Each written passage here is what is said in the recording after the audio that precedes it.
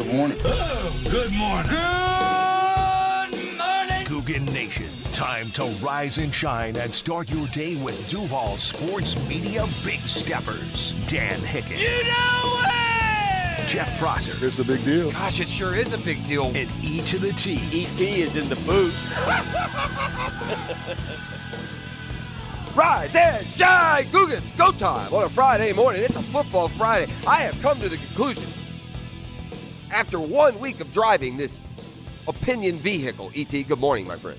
What they do, I have Jeffrey? come to the conclusion we are not near fired up enough for this game on Sunday night. Well, let's turn it up then. We got a big one Sunday night, a prime timer, man. It's Operation Bounce Back. We need to get this ship back on course. Let's turn it up then. Let's do that. You feel me?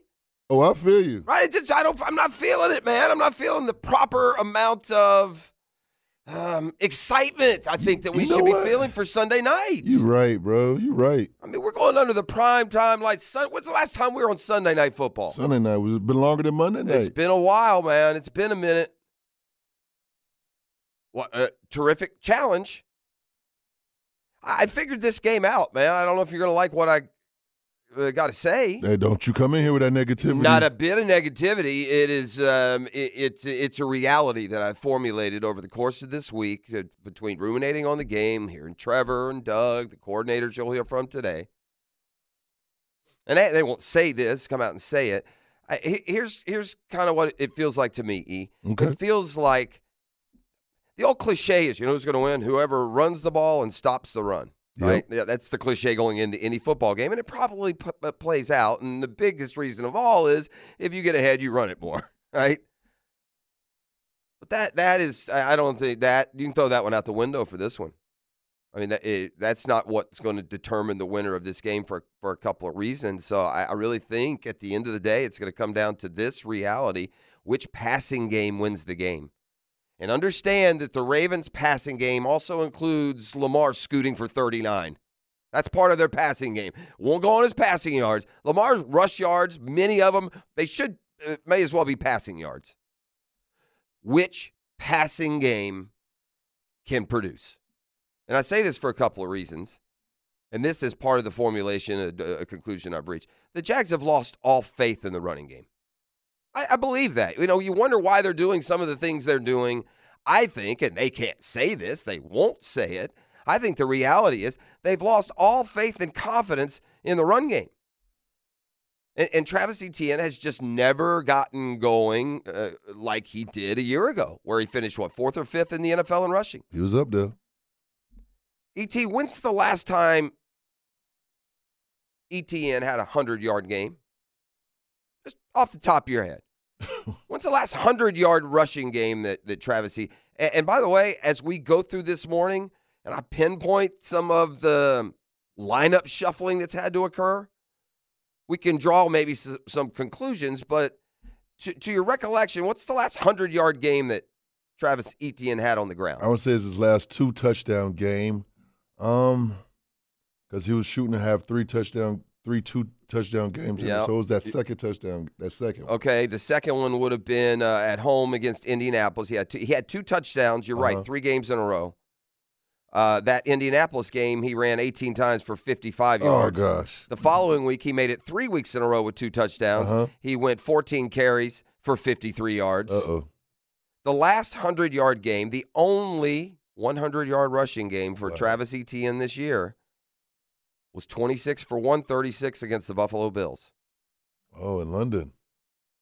These are the last 6 games for not just the Jags' best running back, but apparently, as this season unfolds, their only running back. 35 yards in the loss to Cleveland, 45 yards in the loss to the Bengals, 56 but on 20 carries at Houston, 52 at home against Tennessee, just 35 against San Francisco. Those are the last 5 games. And before that, 79, 53, 55. The 136, far and away, his best day on the ground. Now, combo that up with this not-so-nifty fact. And I think we're deep enough into the year now that we've already plowed our way through trends you are what you are at this point. Point being, if to this point of the year, you're giving up about 100 yards rushing, it's not going to be easy to run the ball. Now, the unfortunate thing is that's where the Ravens are. They're about 10th or 12th against the run, which takes me back to my original thought. I think the passing game wins. Baltimore's 4th in the league against the pass. The Ravens, unlike the Jaguars, have found the ability to get to the quarterback. They have picked up sacks in bunches. The Ravens sit here today with 49 sacks. Huh? Wow. 49 sacks. So there's just kind of set the base here for the direction we'll go in at least our morning conversation. The Jaguars passing game is going to have to perform against a defense that's picked up 49 sacks and is either 3rd or 4th in the league against the pass. Either that or get a running game going that has not gotten going all year long. Every time you've stuck the key in and turned it over, the motor's going do do do do do do do do do do do do. Has not. We can't get the engine to turn over. Maybe, hopefully, that can change against a Ravens team. Like I said, if you're going to look for a vulnerability in the 3rd overall defense, 4th against the pass, I guess it will be a rush defense that allows just over 100 a game. That's more middle of the pack in the NFL. Like I said, 10th, 12th, something like that. But to me, that's kind of what it's going to come down to. We got to reestablish some things here, man. And by the way, help's coming. The run game could get better. It looks, I don't know, it is a long, murky injury report now, bro. Long and murky. The word limited is a tough one to define, and we'll get a much clearer definition after today's Friday practice report. But help's coming. Walker Little and Ezra Cleveland could return as the left side of the line this week. Cam down the road is going to return from his knee injury. He'll be there for the home stretch in the postseason, you would hope and think.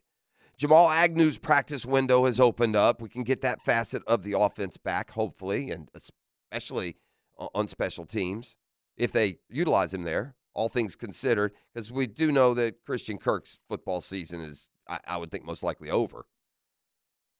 But there we go. It's plenty to be excited about. It's the Jaguars defense kind of needs to return to form here, right? It's been a couple of weeks where it's been way too easy.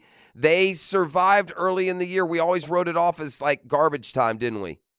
The team would build a lead. The defense would still make it a little nervous. As this, like I said, now we're 13 games in. So when you take stock of teams and rankings, I think they're a little more legit right now in a Jaguars defense that had established itself in the upper half of the league at the beginning of the year. It's not there anymore, man. We're what, 31, 0, 9, 8, 7, 6, 5, 4. We're 24th in total defense, man. 24th. Not good enough, right? Scoring defense, similar story. About 20th, giving up now over 22 a game. The rushing defense is still top notch. It's top 5. So, there you go to the other side of the equation. I don't think the Ravens are going to come in and just hand it off to Mitchell and Gus Edwards and pile up yards. Teams have not done that on the regular. The Bengals did, but that's really about it when it comes to the rush defense. And so how does the Ravens passing game, and they don't have Mark Andrews, don't forget. They got an emerging Odell Beckham Jr., but Andrews has been out. So how does it perform against this Jaguars pass defense? Because while the rush defense has been really good for Jacksonville, the pass defense is second from the bottom in the NFL. And part of that problem comes from the paltry number, just 27 sacks. You heard me. The Ravens have 49. You know the difference between contending for the top seed and being 10-3 and hanging on and being 8-5? You know what the difference is? The difference is they got 49 sacks and we got 27. If the Jaguars had 49 sacks, they would be 10-3. At least. Can I get an amen from the congregation? Amen, amen. Right? Is that suddenly going to, magically appear? And against a great team like the Ravens, going to have to corral that Lamar Jackson, but he is a slippery, dangerous football player. again, help is on the way. Hopefully, for the sake of this offensive line and the ability to generate offense against a really, really, really good defense. And at the end of the day, that's what the Baltimore Ravens are coming to town with. The number 2 defense in the NFL, giving up less than 300 yards a game. And if you're going to play a defensive slugfest, then you better bring the defense. So we'll get into that and more. Wow. You just want to see the definition of dead man walking. Turn it on last night. Take a look at Chargers coach Brandon Staley, who fell behind the Raiders. Now, I'm going to preface this by saying this, and perhaps you never went prime last night, and this will be, oh, yeah, there was Thursday Night Football. Hope you're sitting. E.T., refresh my memory, I'm getting old. But if you think back to way back, 7 days ago, last week, not even 7, 5 days ago, the Raiders hosted the Vikings. Could you remind me how many points the Raiders scored in that game? Are you aware of what they scored in that game? That'll be 0. 0. Yeah, how about none? A team that gave up 0 just 4 days ago. Okay? Hear what I'm saying. A team that scored 0 5 days ago put up 42 in the first half on the Chargers last night. The Raiders led the Chargers at one point 56-7. Like this is college football and it's, Oklahoma, Northeast Louisiana. Ultimately, they won 63-21. Brandon Staley was, it is like the walk of shame, those press conferences with that dude. We are reaching the pity party point of the Staley, ultimate dismissal from the Chargers. But, man, after taking it like that and then having to go in front of the media and just flat out be, well, should you be the coach here next year? Oof, I think so. Blah, blah. Oh, no, man, that face is telling me a different story, my man. Baselli forwarded me a funny tweet. It was Staley before the game going through some California aerobics routine where he's, arching his back and he's on his hands and knees. And you know what I'm talking about, some of those yoga poses. And the Pilates and all that stuff. Somebody said Brandon Staley's already started his OnlyFans account.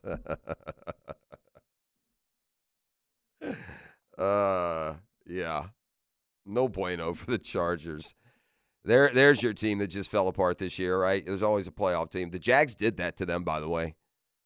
Lingering effects of that Jaguars comeback is at least partly responsible for the Chargers. Another big issue and reality with the Chargers, I heard this stat last night watching the game.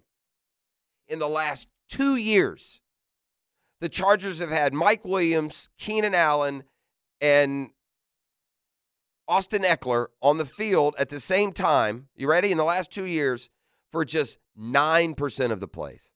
Wow. Yeah, come on now. Come on. That's hard.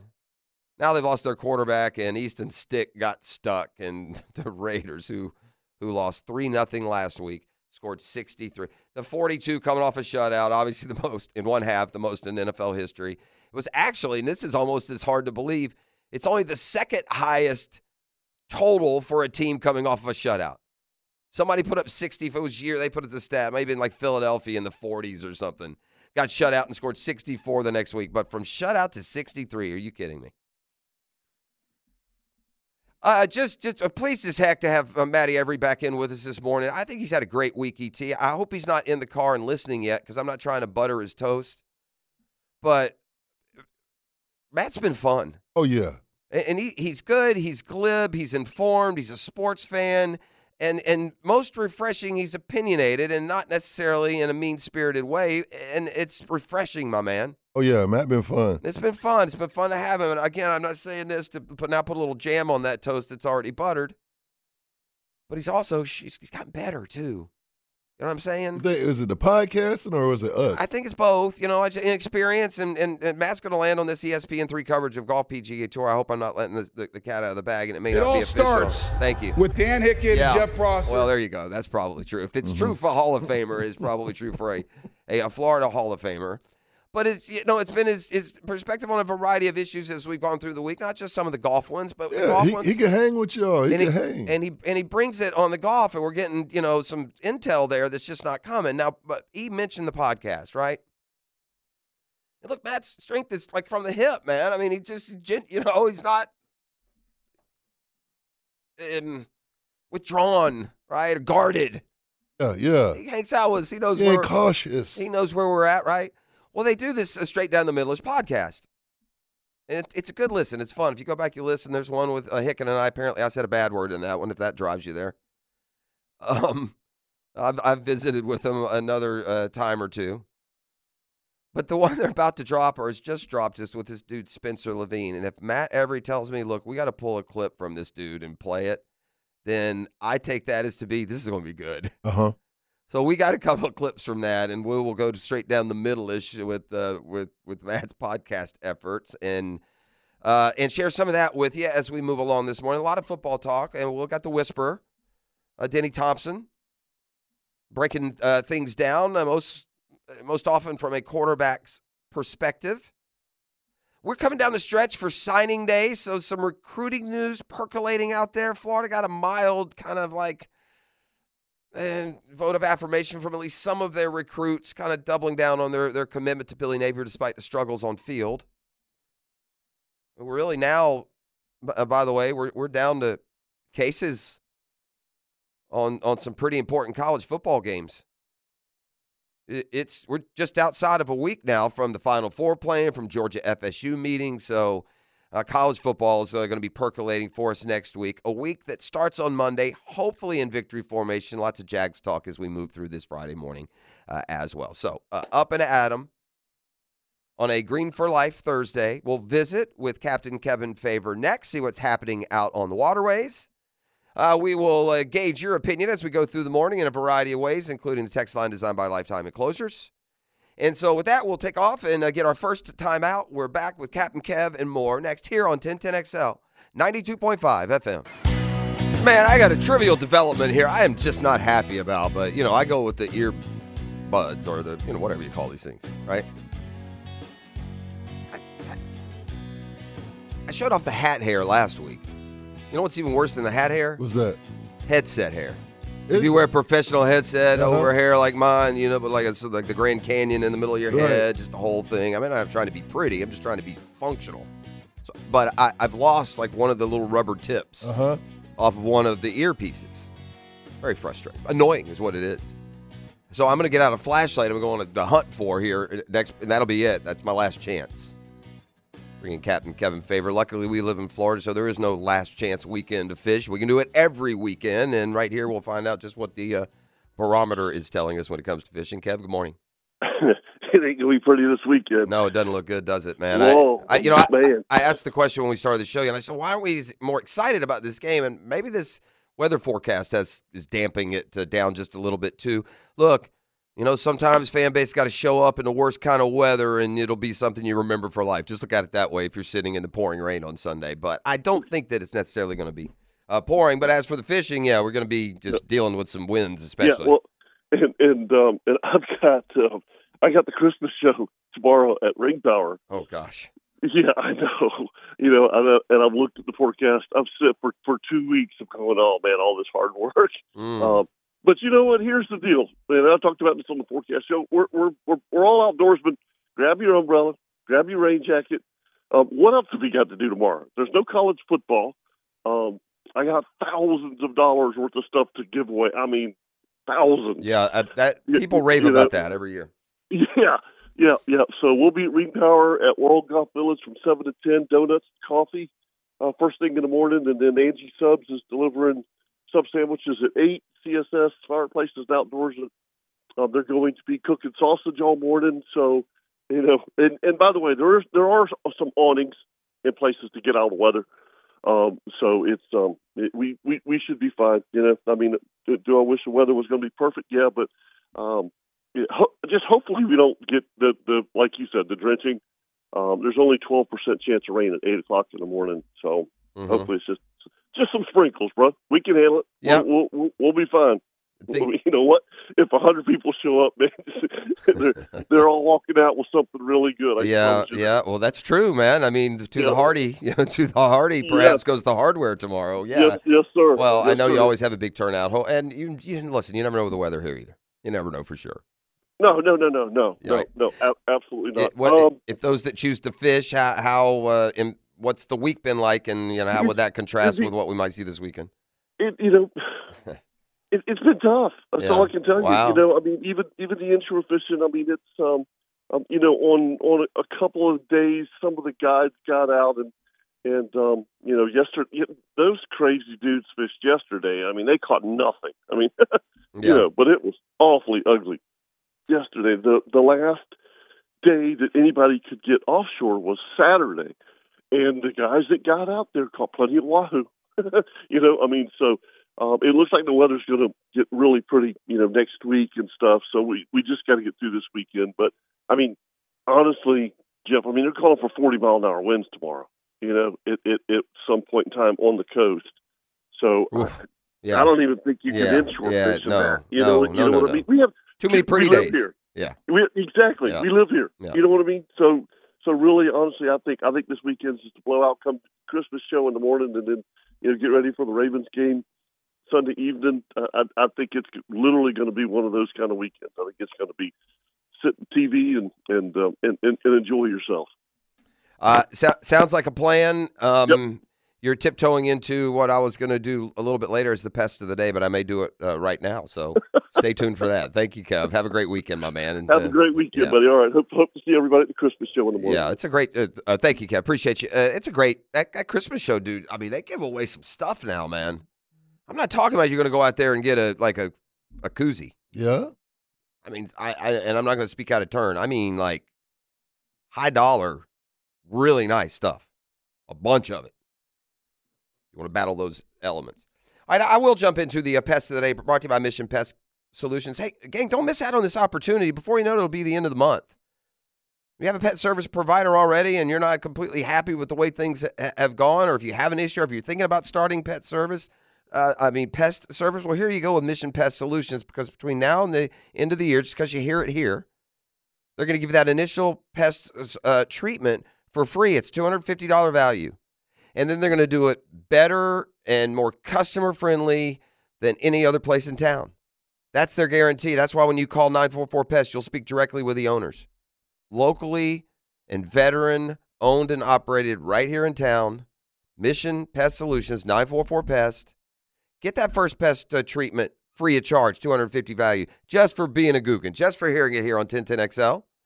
And give them a call today.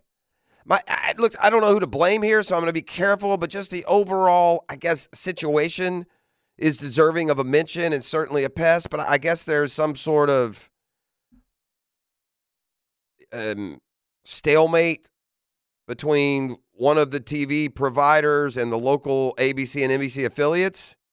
I don't know if that's direct. I don't want to speak out of. I don't know if it's DirecTV or Dish or what it is. One of them, yeah. But you know how they go through these things and they take the local stations off of their offering?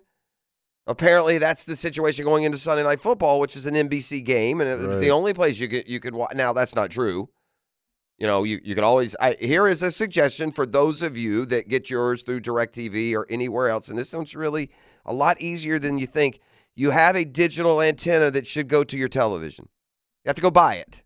You have a digital antenna, and when you plug that into wherever it goes, I'm far from the techno expert, it will be able to pick up over-the-air signals, and the local NBC affiliate's signal will be plenty strong enough for you to watch the game in regular old HD. So, but you're going to have to, I can't do the research for you on how to make that a transition, but I know you're not alone. There's a lot of people that are going to be in that boat coming up on Sunday night, unless things have changed. But I've had a couple of texts about it here this morning. ET immediately on the phone. So, all right, let me speak further to you want some affirmation of my thoughts on the Matt Every podcast, but the Clay County Gator has texted this morning and said that the Spencer Levine is gold. We're going to play a clip of that for you a little bit later. Also from the text line designed by Lifetime Enclosures, you made me look it up. The only team with more points in a game after being shut out was the 1934 Philadelphia Eagles, who beat a football team called the Cincinnati Reds. They won 64-0 after losing 17-0 the week before. And to put some definition to it, the last time we played Sunday Night Football, the Jaguars, we lost to the Steelers 26-21 in 2008. Sunday Night Football, last appearance. What was the Monday Night Football 2011? It's been a long walk through the desert. We had a Sunday nighter scheduled in 2018, maybe more than one. We got flexed out of it. We hit the skids. I think it was a Steelers game, in fact. And we got flexed out of it when we hit the skids. So after that 2017 season. There's the answer. And to get into some of the where-tos and why-fors when it comes to the game this week, you know, the point is they just aren't getting anything going. Now, he's protecting his guys. He said yesterday players are, quote, not running the wrong routes. That's protective. There's a difference between running the wrong route and not making the right adjustment to a route. Like the Calvin Ridley play where he just jogged off into the middle of the defense when if he sits in that pocket, that's a misread, bro. You can tell me he didn't run the wrong route all you want. A good, solid, humming offense with all-pro players makes that play. That's Josh Allen and Stephon Diggs or Patrick Mahomes and Travis Kelce or go down the list. That play is converted. Ravens are going to come at it with a lot of stuff, man. They use some exotic blitz packages. Just quite frankly, see, I'm not buying the offensive line injuries being the reason the offensive line is struggling. The offensive line struggled all last year. They replaced a tackle with a rookie, and they were struggling up until the injuries hit this year. So let's don't lose sight of that. But the state of the O-line, according to the offensive coordinator, Press Taylor.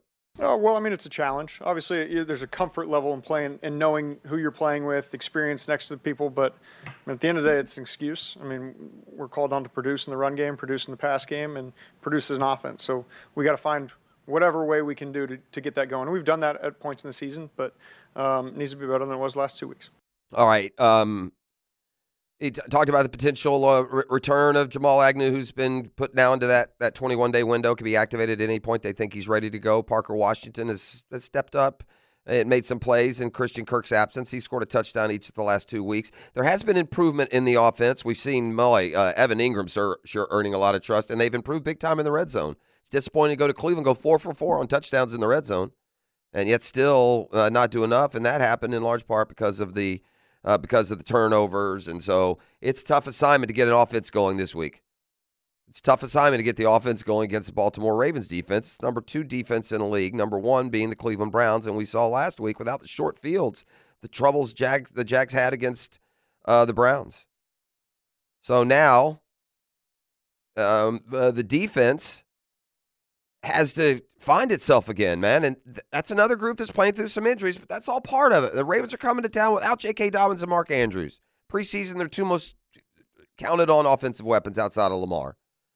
But then there is Lamar and the Lamar factor and just what you do to deal with it. Trey Herndon is trending good. He'll be out there, orange jersey, still in the program. Mike, yeah. We have to rush him. We have to pressure him because we don't want him sitting back there because he is a guy that in the pocket he can hurt you as well as outside the pocket.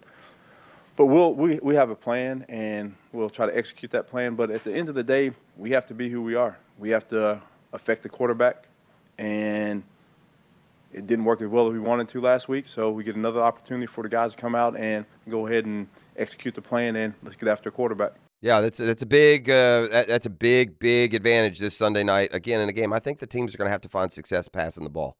The Jags just haven't been able to run it, and the Jags' rush defense is good. I'm talking about your standard, and today's stage standard would include a couple of jet sweeps from the receivers and those types, but I'm talking about not outside of the quarterback rushing. I'm talking about the running backs, the handoffs. I don't think either team is going to do very well at that because the Jags haven't done it against anyone, and because the Jags are pretty good at stopping that. And outside of the Bengals game, they have pretty consistently. So that leads you back to the passing game. And again, Lamar Jackson's rush yards, you may as well count as passing game production because of how they operate. And at the end of the day, those dudes have gotten to the quarterback 49 times, and our dudes have done it 27 times. That is that's almost 2 sacks a game difference through this many games this year. But what a big one, and what a big opportunity in primetime. We'll talk a lot more about it as we move along this morning. Come back with a football fix. We'll welcome Matt Every into the Fiesta here at 7 a.m. this morning. We'll have the quarterback whisperer, Denny Thompson, breaking down the football weekend. We have the Friday 5-pack. Man, pressure's on the 5-pack. I am under a lot of pressure, E. Are you? I got the sack bet going. Yeah. I got 4 games left. I'm sitting at 27. I got to get to at least 35 to push. Yeah. That's 2 sack a game pace, something we're just barely over. And, I mean, 1 goose egg, 1 sack game, man, and I'm going to just be a nervous wreck. But one thing about those mobile quarterbacks are good opportunities to get those sacks. Yeah, sometimes they'll try and stay in there a little too long, but, man, we need to have them run into us a couple times. I mean, what I wouldn't give for just like a little 4-sack game, right? Get me up to 31. Get comfortable. I have 3 games left, and not just going to get 4 and 3. But again, that's a big, big ask for a team that just had. I mean, the odds are it's going to come right down to the last. We're going to be sitting on 33 or 34 going into the last week. I mean, that's what it shows. And then on top of that, the Friday 5-pack is just a weekly grind. It's just, come on, man, just give me a week. I just need a week. It's hard to pick these games, brother. It's hard to do it. Come back with a football fix and more. It's a GFL Friday. I think maybe I'm so spacey at this point, I may have called today something other than Friday. What a party foul that is. You work hard to get to Friday. You're darn right it's Friday. She appears a little bit as well. You're listening to The Drill on 1010XL 92.5 FM. All right, we're back with the football fix. It's brought to you by Allstate agent Mandy Bowers. Now in Orange Park, in addition to the long-standing run there in Mandarin. So Mandarin and Orange Park, you can find Mandy and her dream team. Hook you up on all your insurance needs. Get an insurance agent on your side so you'll have the assurance that comes along with good insurance coverage. The I Don't Believe You award this morning goes to Brandon Staley. He's the Chargers head coach for now, who had to take the podium last night in Vegas, baby. And what happens in Vegas is seen by the whole world when they put it on Thursday Night Football. And the whole world saw the Chargers lose 63-21 to the Raiders. It's the same Raiders team that got shut out last week by Minnesota at home. It's the most points the Chargers have allowed in franchise history. It's the most points the Raiders have ever scored in franchise history. Yet, asked after the game if he should remain the Chargers coach, he said, quote, "I know what I've done here for 3 years, and I know what I've put into this, and I know where we're capable of going. I know the type of coach I am. I believe in myself. And I don't believe you." And if you do believe in yourself, then you need to go to one of those self-help seminars this offseason. You know the ones? Yeah. That self needs to embolden a little bit. Listen, the Browns are all right. The Browns are like, all right, whatever it takes, man. Joe Flacco, if you want to play good football and get us into the playoffs, we'll just pay you for the victories. He got a 1-year deal yesterday, so he's off the practice squad. It includes $4 million in incentives based on winning. He'll make $75,000 for each of the remaining 4 regular season games he wins this season, per the source. If they make the postseason, he'd make $250 for a wild card, $500 for a divisional round, $1 million for an AFC Championship game, and $2 million for a Super Bowl. So there you go. Pay for play. Go get him, Joey Flacco. I'll pull for you outside of that opening round wild card loss you may have here in Jacksonville. Just saying. Oh, the parlay picker. Parlay picker had to go in front of the court yesterday. The former Jags financial employee learns he faces a maximum of 30 years in prison. I don't understand the up to a $500,000 in fines. I mean, he pleaded guilty to stealing more than $22 million. Not sure how $500,000 pays it back. But over a 4-year period, Amit Patel degenerated. Wore a dark suit yesterday. Pleaded guilty to the felony charges of wire fraud, illegal monetary transactions.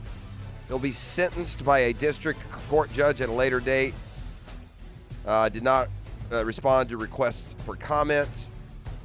Neither did his attorney through email, at least through Mike DeRocco's report. He has been released on a bond, give up his passport, all those Law and Order things that you see on your crime drama television set. Yeah, but we got the story yesterday. The parlay picker is what he went by apparently on these daily fantasy games where, let's just say, he really wasn't a winner, quote unquote. We got Saturday football this week. 3 games tomorrow. Love it. Love it. Just a triple header, baby. It's like 1, 4:30, 8 o'clock. Let's go. One of those games will be the Minnesota Vikings visiting the Cincinnati Bengals. They will not have Alexander Mattison. This news is important right now, too, for all you fantasy football players, right? We're in week 1 of the fantasy playoffs. I was thinking last night, what a terrible break for, like, the Keenan Allen owners or the Justin Herbert owners. You know, they've ridden them all year. Here you are last night. You get nothing for them. If you count on Alexander Mattison, don't. He will not play this week, this Saturday, in fact. The Packers' A.J. Dillon has a broken thumb from the Monday Night Football game, yet still hasn't been completely ruled out. Now, Aaron Jones is hamstring, groin, I don't know, one of those soft tissue leg injuries, so he hasn't been at full strength either. Seahawks trying to fight and stay in playoff contention. Got another tough one this week, man. We've talked about some of these schedule stretches these teams have been on. Throw the Seahawks into that, right? The last 3, they were at Dallas. They were at San Francisco, and now they host a Philadelphia team that I imagine isn't in a real good mood. I could get Geno Smith back, though, as Pete Carroll says his quarterback feels, quote, really good, trying to come back from a groin injury. That's Football Fix. You're welcome. We welcome Matty Every into the festivities, our Friday fiesta. When we come back on the other side of the break, it's Green for Life Friday. Trust Green for Life for all of your commercial roll-off needs. You are immersed in the drill on 92.5 FM. It's Friday. Oh, yes it is. Friday is here. I'm going to say that rain slicker is darn near see-through. Rain slicker. She's got a little rain slicker on Friday, does. There she is. Oh. I love when she wear that little see-through thing. Hey, settle down. A little emotion, please. Hey! Oh! I'm not going to be so disrespectful as my cohort would be. We'll wish Friday a good morning. Good morning, Friday. Carry on. They're everywhere, people. She goes hard on Thursdays, too, Yes, now. she do. She knows it's coming. She knows the weekend's coming. Only prettier girl of the week is Saturday. Friday's got a little dirty in her. Hey, big head. Friday. Hey, big head. Friday's for me.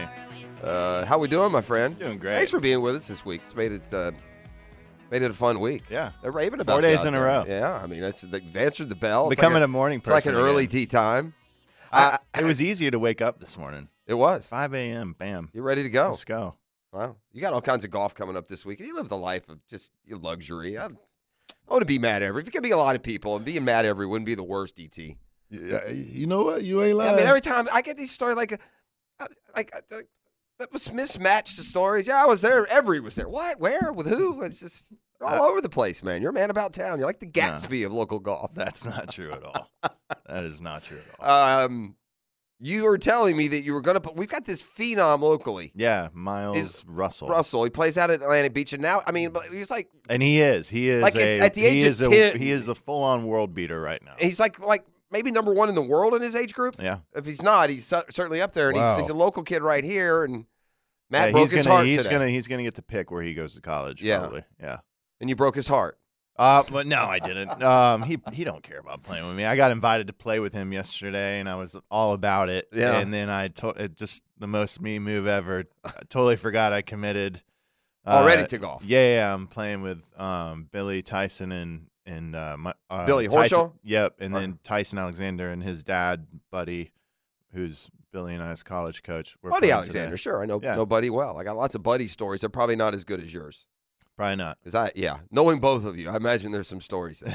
You tell us some good stories. We are going to eavesdrop on one of your podcasts, and we're ready to roll. But I Did you get the beat button? That's what I ready? said. I listened to said clips, and now it's a full morning of work for Of ET editing. just to clean this thing up. You're potty mouthed over there, what straight clip do we down the have? middle-ish. What clip do we have here? He sent a few. We got the one where he's half drunk after sitting there all day. Okay, yeah, the child support. Yeah, one. that screamed that good. out. Do you want yeah. me to give like a? We've got that. No, I put him to work. We'll play Okay. some clips. We got to get the general idea. I liked the Rory Sabatini one because it's so against the current. It so is. And And he so- was telling it, I was like, I wouldn't be telling. And this dude. I also have a Rory Sabatini story myself. Oh, really? Mine is not near as it's not unflattering. Yeah. Rory was aligned with Nike back in the day, and Okay. one of the weeks. What year? What year is this? This is going to Ish. be late '90s ish. All right. Maybe early This is 2000s ish. He's just young coming up on, and coming. young Rory up and coming, Sabatini. brash, cocky, Yes. confident. Like the most ever. 100%. I didn't have a terrible experience with him. This isn't going there.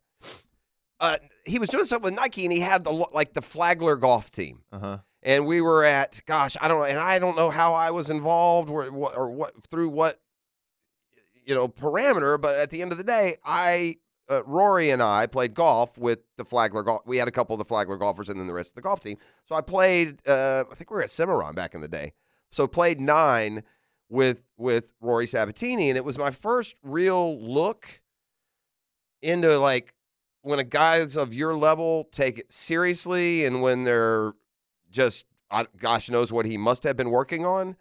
Because I played, 9 holes with Rory Sabatini the Monday before the Players that week, and dude shot 40. Okay. And hit like a screamer. And I'm thinking to myself, man, this bro's going to shoot 95 out of Players. How It's is so he gonna different when and the then gun goes my off. point is he turns around and it's like day 1 of the Players, co-leader, 68, Rory Sabatini. I was like, how in the world? He was, but he was a little bit cocky aloof. That's just his nature, his personality. That's a gift for him, though, to be that way. You I know guess. what I mean? It helps Yeah. him. It helps Yeah, him a that's what ton it that way. kind of Yeah. motivated. He's been through some stuff. Last time I saw him, he looked like he was a vampire. Or Dude, he has. He went to some. been through a lot. What, did he marry into and he's changed his citizenship? Or Yeah, no? well, And then he changed his look to look like it? It was kind of funny. Nah, okay. He did change his look to look like it. He did too. He looks like a For Vladimir. me, Rory, you'll hear it. He's up there. You for like me. him. He You guys just call him a makes me- 10. A 10 Every out of time 10. I see him, he makes me smile. That's how I judge people. Like if I'm smiling when I see you, I like you. Yeah. He's just funny, dude. I mean, he is who he is. I don't know if I believe this story. Listen, he's South African. Yeah. So I don't think he would have made the Olympic team if he was, because under how the qualifications were. Okay. He married a Slovakian girl. Okay. The second So he marriage. could make the Olympics? He changed his citizenship to Slovakian, gets in the Olympics, and wins the silver medal. Has he changed back now to South African? Is he still with Chess, the girl? not checkers. Chess, not checkers. Perhaps that's true. So we'll revisit. We're going to go down your podcast path at some point of this morning. I got a lot of good football talk about. I kind of marvel this morning as I got here. I don't know, for whatever reason. I don't know if it's the recent struggles, if it's the rain that's coming, if there's a little more. Well, maybe I'll phrase it this way, less optimism, but I don't feel the excitement that we should be feeling for hosting Sunday Night Football for the first time in ages. The Jaguars haven't even had that Sunday night spotlight since 2008. Yeah. It's the weather and the 2 losses. It's a we're combo. coming off of. It is, right? It has to be. It's damped it Feels down like a little bit. And look, my job here in the morning is, and I frankly don't care. I don't judge fandom by the number of butts in the seats, by who chooses to buy season tickets and who can't. I don't look at all that. You can be a fan and not follow all of the same parameters, but I do know this. The good, tried, and true dominant teams in the NFL. If you went to a game in San Francisco this weekend and it was the same weather forecast, it would be shoulder to shoulder. Yeah. If you went to a game in Philly or Dallas Those or blue blood organizations or Buffalo or Pittsburgh even. If yeah. you went in, go to Cleveland this weekend, go to a lot of places with this weather forecast. Cincinnati even. And it won't be dampening their excitement. Those crazies in Buffalo would embrace it. They'd probably build a water park outside the stadium if it was pouring down rain. So, and I don't say this to judge you into going or not going. I'm just saying that's what it looks like. That's what it feels like to be a contender. And, an amazing opportunity, and this happens in the NFL more than any other sport, to completely flip the narrative on this football team. You could do it in 1 week. Yeah. If they can go and figure out a plan, execute a plan that gets a big – and again, these are extracurriculars, but they're important to us fans. We want our team to look good in Cincinnati and L.A. and everywhere that's watching Sunday Night Football, right? We want. How about we go win a game 34-14? We jump ahead 21-0. We get to the corner. We force a turnover. We get the running game going. How about we want something like that just to feel good. Now, listen, you'll take a win in any way, shape or form you can get it, but there's an opportunity to be right back in the conversation of being among the conference's best, not just treading water and winning a pillow fight in a weak division. Yeah, I'm with you. And it's a good opportunity when you look at, Tennessee's playing Houston this week, and there's only been one quarterback this year who's got a concussion and played the next week. Yeah, Stroud's Brock still Purdy, and we don't even know if Stroud's playing. Tennessee's, they're playing some motivated ball right now. We might get another gift of Houston losing again. Yeah, and Houston and Indy have to play each other too. It would be a massive turnaround. Well, and there's also the mathematical reality that we spoke of yesterday. By the way, somebody told me Hacker had gone down that math wormhole the night before, so shout out to Hacker for kind of pointing out and realizing that too. Shout out to Hacker, period. Yeah, I love that guy. Hacker, are you listening right now, my man? If you are, he probably is. We may have a scene from Porky's. That's all I'm saying. If you saw the movie, you know. If you know, you know. That had nothing to do with Hacker and any. That wasn't a fat joke. I'm just going to say it. I'm going to be up front. I didn't take it that way. If you don't know the movie and you just heard me say that, it was anyway. E.T., do you even know what the movie Porky's is? Negative. Yeah, negatory. See, that's what I mean. So you probably thought I was making a fat joke, didn't you? I sure did. Yeah, see there? At least I had the foresight to correct that. I'm being told on the text line the weather ain't going to be that bad. Good. But to your point, these do we really believe that Indy and Houston are going to go 4-0? No. But I will say this. Are the Titans eliminated? The Titans are what, 5-8 now? They play us in the last game. Let me just, if we somehow if we somehow lose the rest, and we're 8-8 going into the Titans game, does that bring them back in? I don't think, look, first, that's not happening. They're not eliminated yet. They're not, right? Mm-mm, no. And they, by the way, they may have 3 division games. Or is it the other? No, it's Houston has 3 division games, but the Titans still. They have 2. The Titans play us. They play Houston. Yeah. Houston plays Tennessee twice. They play Indy. Mm-hmm. You said Indy and Tennessee play this weekend? Yeah. Well, maybe Houston and Tennessee are done then because Tennessee. Oh, no, that's not their division record. Yeah, they've only played 3 division games. They got 3 to go. So, and Houston has 3 to go. We played 5 of our 6. And the tiebreaker, I don't know if Tennessee could catch. Well, they could catch us if they went 9-8. That'd make us, if we go 9-7 even into that game, it's not. It's the exact opposite of last year. Tennessee has plenty to play for this week is what I'm getting at. They're not laying. They're not done yet. Let me stop your 5-minute veer off course here. I'm only saying that Tennessee has a lot to play for this week. Yeah, that's it. That's it. Good. Yeah. I like that. And you might want to look at them in the 5-pack. Oh, yeah, man. See, you might want to. Listen. The 5-pack. I love the card this week, Jeff. Love the card. The 5-pack is a focused journey down an often disappointing tunnel. And when the opinions come flying at me from all other angles, it leads to just a jumbled, confused mess. So I'm gonna need some assurances. Full disclosure, I didn't listen to any of the show this morning. I was researching this week's card. That's why. Well, maybe I'm not opposed to using you as a consultant. I'm not at all. If you need to consult, but it better be a winning week. I'm telling you. I got stats to back it up. Okay, I listen.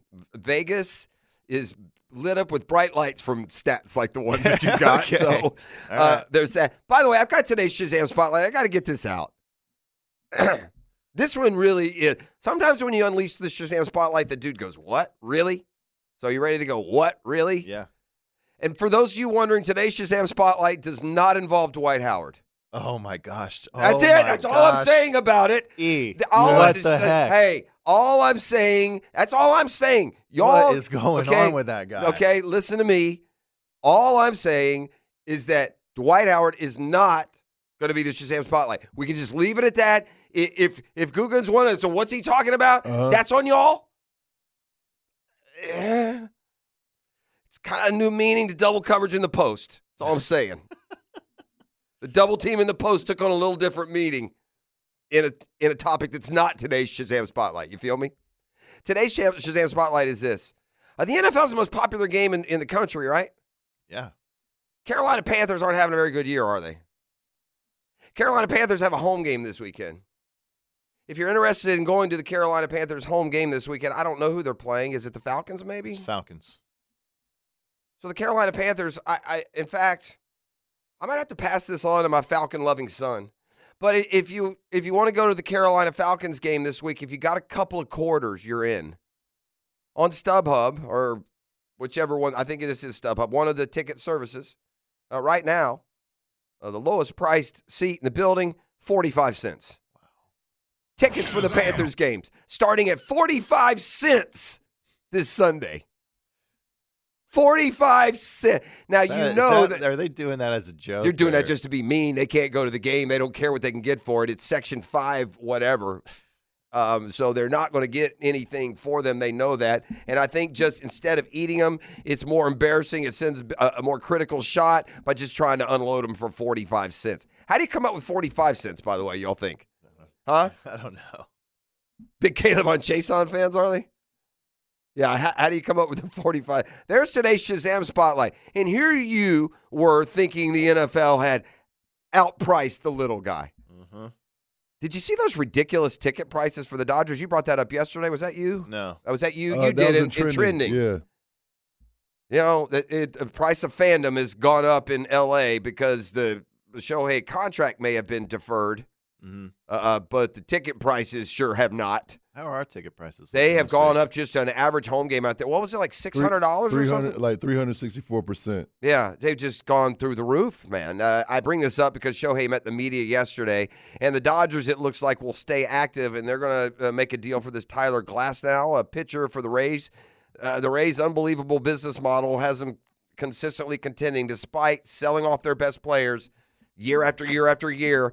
Glasnow, look, he's injury prone. He was at one point linked to the Braves. You said that yesterday. They were getting ready to sell off some guys. Yeah, and so I don't know if I don't know what the ROI is going to be, but the deal will be contingent on LA working out an extension. Perhaps they're going to ask Glasnow if maybe they can defer until 2064 for him. I don't know. It'd be a much needed arm for LA. I'm not dismissing the signing, but like a lot of guys, got to stay healthy, and he's one of those guys that hasn't really proven to be able to do that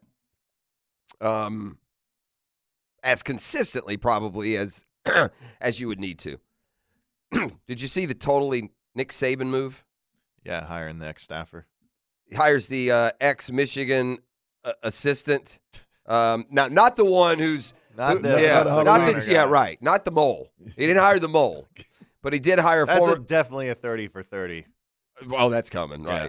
At the end of the day, we're going to learn that it was actually Steve Bartman. Bartman was the assistant, going by a alias. No, this guy's an assistant, George Hilo. He has been added to Alabama's coaching staff ahead of the semi-matchup, which, by the way, is just barely over a week away now. Hilo was the Michigan linebackers coach in 2021 and 2022. They parted ways back in February after Michigan brought in a cat from Ole Miss to coach the linebackers. I like this line. It's not immediately known what Hilo's role will be. Yeah. But he won't be one of the 10 on-field assistants. No, Hilo's going to be breaking it down the defensive playbook from every angle. I saw Alabama's getting Jalen Milroe back. That seems like a no-brainer. Where's he going to go? Yeah. He's not ready for the NFL, and credit him for being smart enough and credit the NIL for probably paying him more than any rookie deal would bring him. And that's a reality of some of these quarterbacks, too, now. The ones that are going to be 4th to 7th round draft picks, many of them can get an NIL deal that would pay them more than what their rookie wage scale would in the NFL. So I'm sure Milroe will be quite handsomely rewarded. What a fascinating game that Bama-Michigan game is. I have this feeling Bama's just going to I think Bama's going to win it all, and yet somehow people will claim, well, that doesn't prove anything. That's what I could see it working that way. Like, Bama, well, that still doesn't mean they should have been in. That's what someone will say. My buddy about 2 months ago got Bama at 20-1. Yeah, you told us that. Yeah, it's a smart to look. I'll give you one right now to do. You ready for one? Wait, what sport? NFL. Let me give you the futures bet to make right now. And I don't know what you got, but you still probably get them close to that 15-20 Buffalo to 1. Bills. Buffalo Bills. Yeah. You ride a good. Also, I've done this a couple of times. I did this with the Rams the year they won the Super Bowl. Yeah. I jumped on them, December-ish when they were still 16-20 to 1. I did it with the Lakers the year they won in the bubble. I said jump on them. It's It's a good bet, man. I don't like playing futures bets when the season begins, but if you jump now and you just do a little bit of configuring, you can find one. I got a good futures bet. We got time? Yeah. I remember that. Yeah, the dude, he's been in the news recently. That Billy Walters guy with Phil Mickelson. Did you read that book? No, but I got paired with him one year at Pebble Beach. He was my amateur partner. Okay. And it was when Peyton, just talking about futures bets, Peyton was a free agent. He just left the Colts. Yeah. Yep. And he hadn't signed anywhere. And he told me to bet the Jets. He was betting the Jets to win the Super Bowl the next year because New York was making a play to get both the Manning brothers in the city. And at the time, the Jets odds were like 50-1, and he didn't go there, so it didn't win. Yeah. Cool story. He tried to give you the insight. To help me out. And that shows you. And that guy, by the way, is known to be the most successful sports gambler. ET, you know what he wins at? You know what his clip is? No. The most successful sports gambler in the world hits 57%, I think it was, of his games. Yeah? 57. That's it. You better just hit the right ones, I guess. Man. Vegas. It's hard, man. They put those lines where they do for a reason. How they know that, it just blows my mind. They know. They're so and then let me tell you this, too. Like, as we do the 5-pack later, I'm sorry, you're not listening to what's our VSiN. Yeah, you're not listening to VSiN Radio. We'll move on. This degenerate talk. All right, but it's also hard. The bowl games have become so hard because you don't know who's playing. I mean, if you're going to bet a college football bowl game, you better do a dive in it, like who's opted out, who's in the portal, who's not playing, which quarterback, and because there's a bunch of those bowl games sprinkled in this weekend. There are services that will tell you who's not playing for sure. in those games. Yeah, but most people don't bet that way. The smart ones do. That really, a lot of people just like a game and throw it at That's it. what I'm like. Oh, Florida. Yeah, that's what I would do. See, there you go. Let's take our first break. Matty Every's in with us for another day here on this Friday. Hicken is back. We're back to quote normal on Monday. Jags got a big one on Sunday night. Let's dive into what I kind of concluded is a reality to this football team and where it stands right now when we come back on the other side. We've got the quarterback whisperer, Danny Thompson, coming your way 8 o'clock this morning, and the aforementioned Friday 5-pack at about 8:30 when the Cat joins us as well. So it's a GFL Friday. That's Green for Life. Look for those bright green trucks and cans all over Jacksonville this morning and weekend. You're listening on 92.5 FM. Hit it. All right, we're back on a Football Friday. And I think the reality, Matt Every in studio with us. We got the Friday 5-pack an hour out. It means we're crunching the numbers in the break. The quarterback whisperer, Denny Thompson, right? 8 o'clock. We good to go with Denny? Cool. Apparently no one has seen Porky's. Again, there's certain times I don't feel old. I feel young for my age. I do. Just because of the age my kids are. I'm active. You surprise me all the time. Okay, see, that's what I'm saying. But when something like that comes up, when you throw out a movie like Porky's and everyone just looks at you blank, man. If you're my age, you're like, oh man, yeah, that ain't cool, And then on the text line, there was somebody pointed out real good. So this is what it would be for y'all. Porky's was like that. I hate to call it generation. That sounds even older. Porky's was my era's American Pie. Same, pretty much same. Porky's was American Pie before American Pie. Correct. That same kind of silly, tension among teenagers. You know what I'm saying? Real similar type deal. Now, the plot's not the same, nothing like it, but it's that same kind of flavor. Let's just put it that way. So, look, here's a reality I've reached with our Jaguars coming up this weekend. Okay? The winner of the game this weekend is going to defy what your typical cliche is about a big football game, and that is this. And I've been doing this for a long time, and this would come up on every analyst's lips at some point. Every coach's press conference would say, typically, the team that can run the ball and stop the run controls football games. Throw it out the window. Jags are fourth against the run. The Ravens aren't going to conventionally run through the Jags. The Jags will be just fine in putting the Ravens in down and distance situations, 3rd and 4 or more. We've stopped the run all year long, save one game. Even the Browns last week didn't run it for nothing. We have stifled running games all season long. Okay. On the other side, and I think the coaches can't tell us this, the Jags have lost all faith and confidence in the run game. I mean, how else can you explain taking your injured quarterback on the road and throwing it 50 times while running ETN 14? right? I mean, that all the proof you need is we don't believe we can run the football. Don't tell anyone. Shh. Don't tell anyone. We can't run the ball. And it's why we see, I think, some kind of desperate moves at times. To me, going 4th and 3 is desperate. That's, look, we've talked about it this week. We disagree.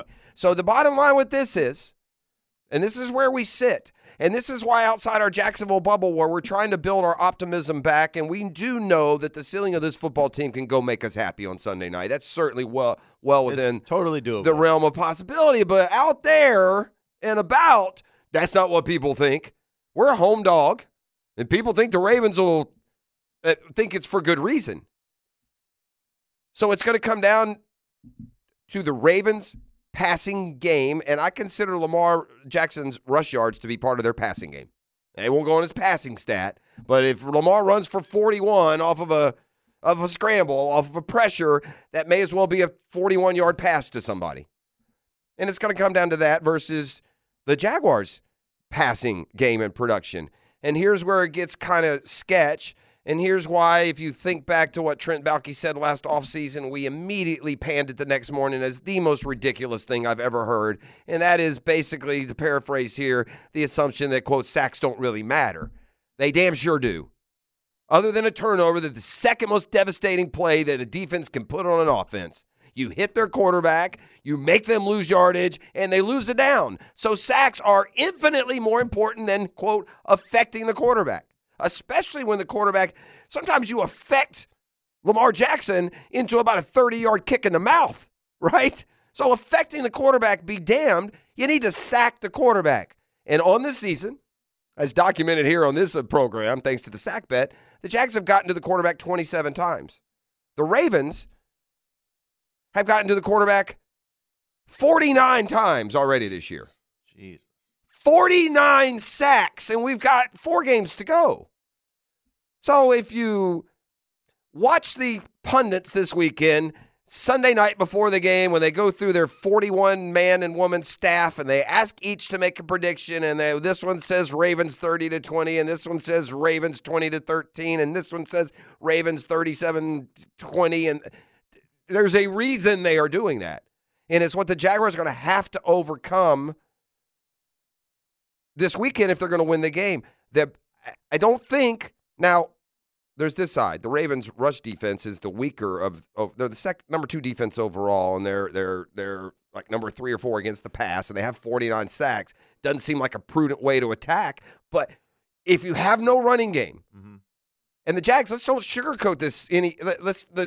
Well, Etienne's clearly not 100%, and then with our O-line the way it already is, it's what do you want him to do? Now, look, I say this understanding that Travis Etienne is 5th in the NFL in rushing, but I think it speaks to a down year running the football. The game is now. It just there isn't a. But here is the reality, though. Okay, you ready for this? You know what the last 100-yard game Travis Etienne had? Mm-mm.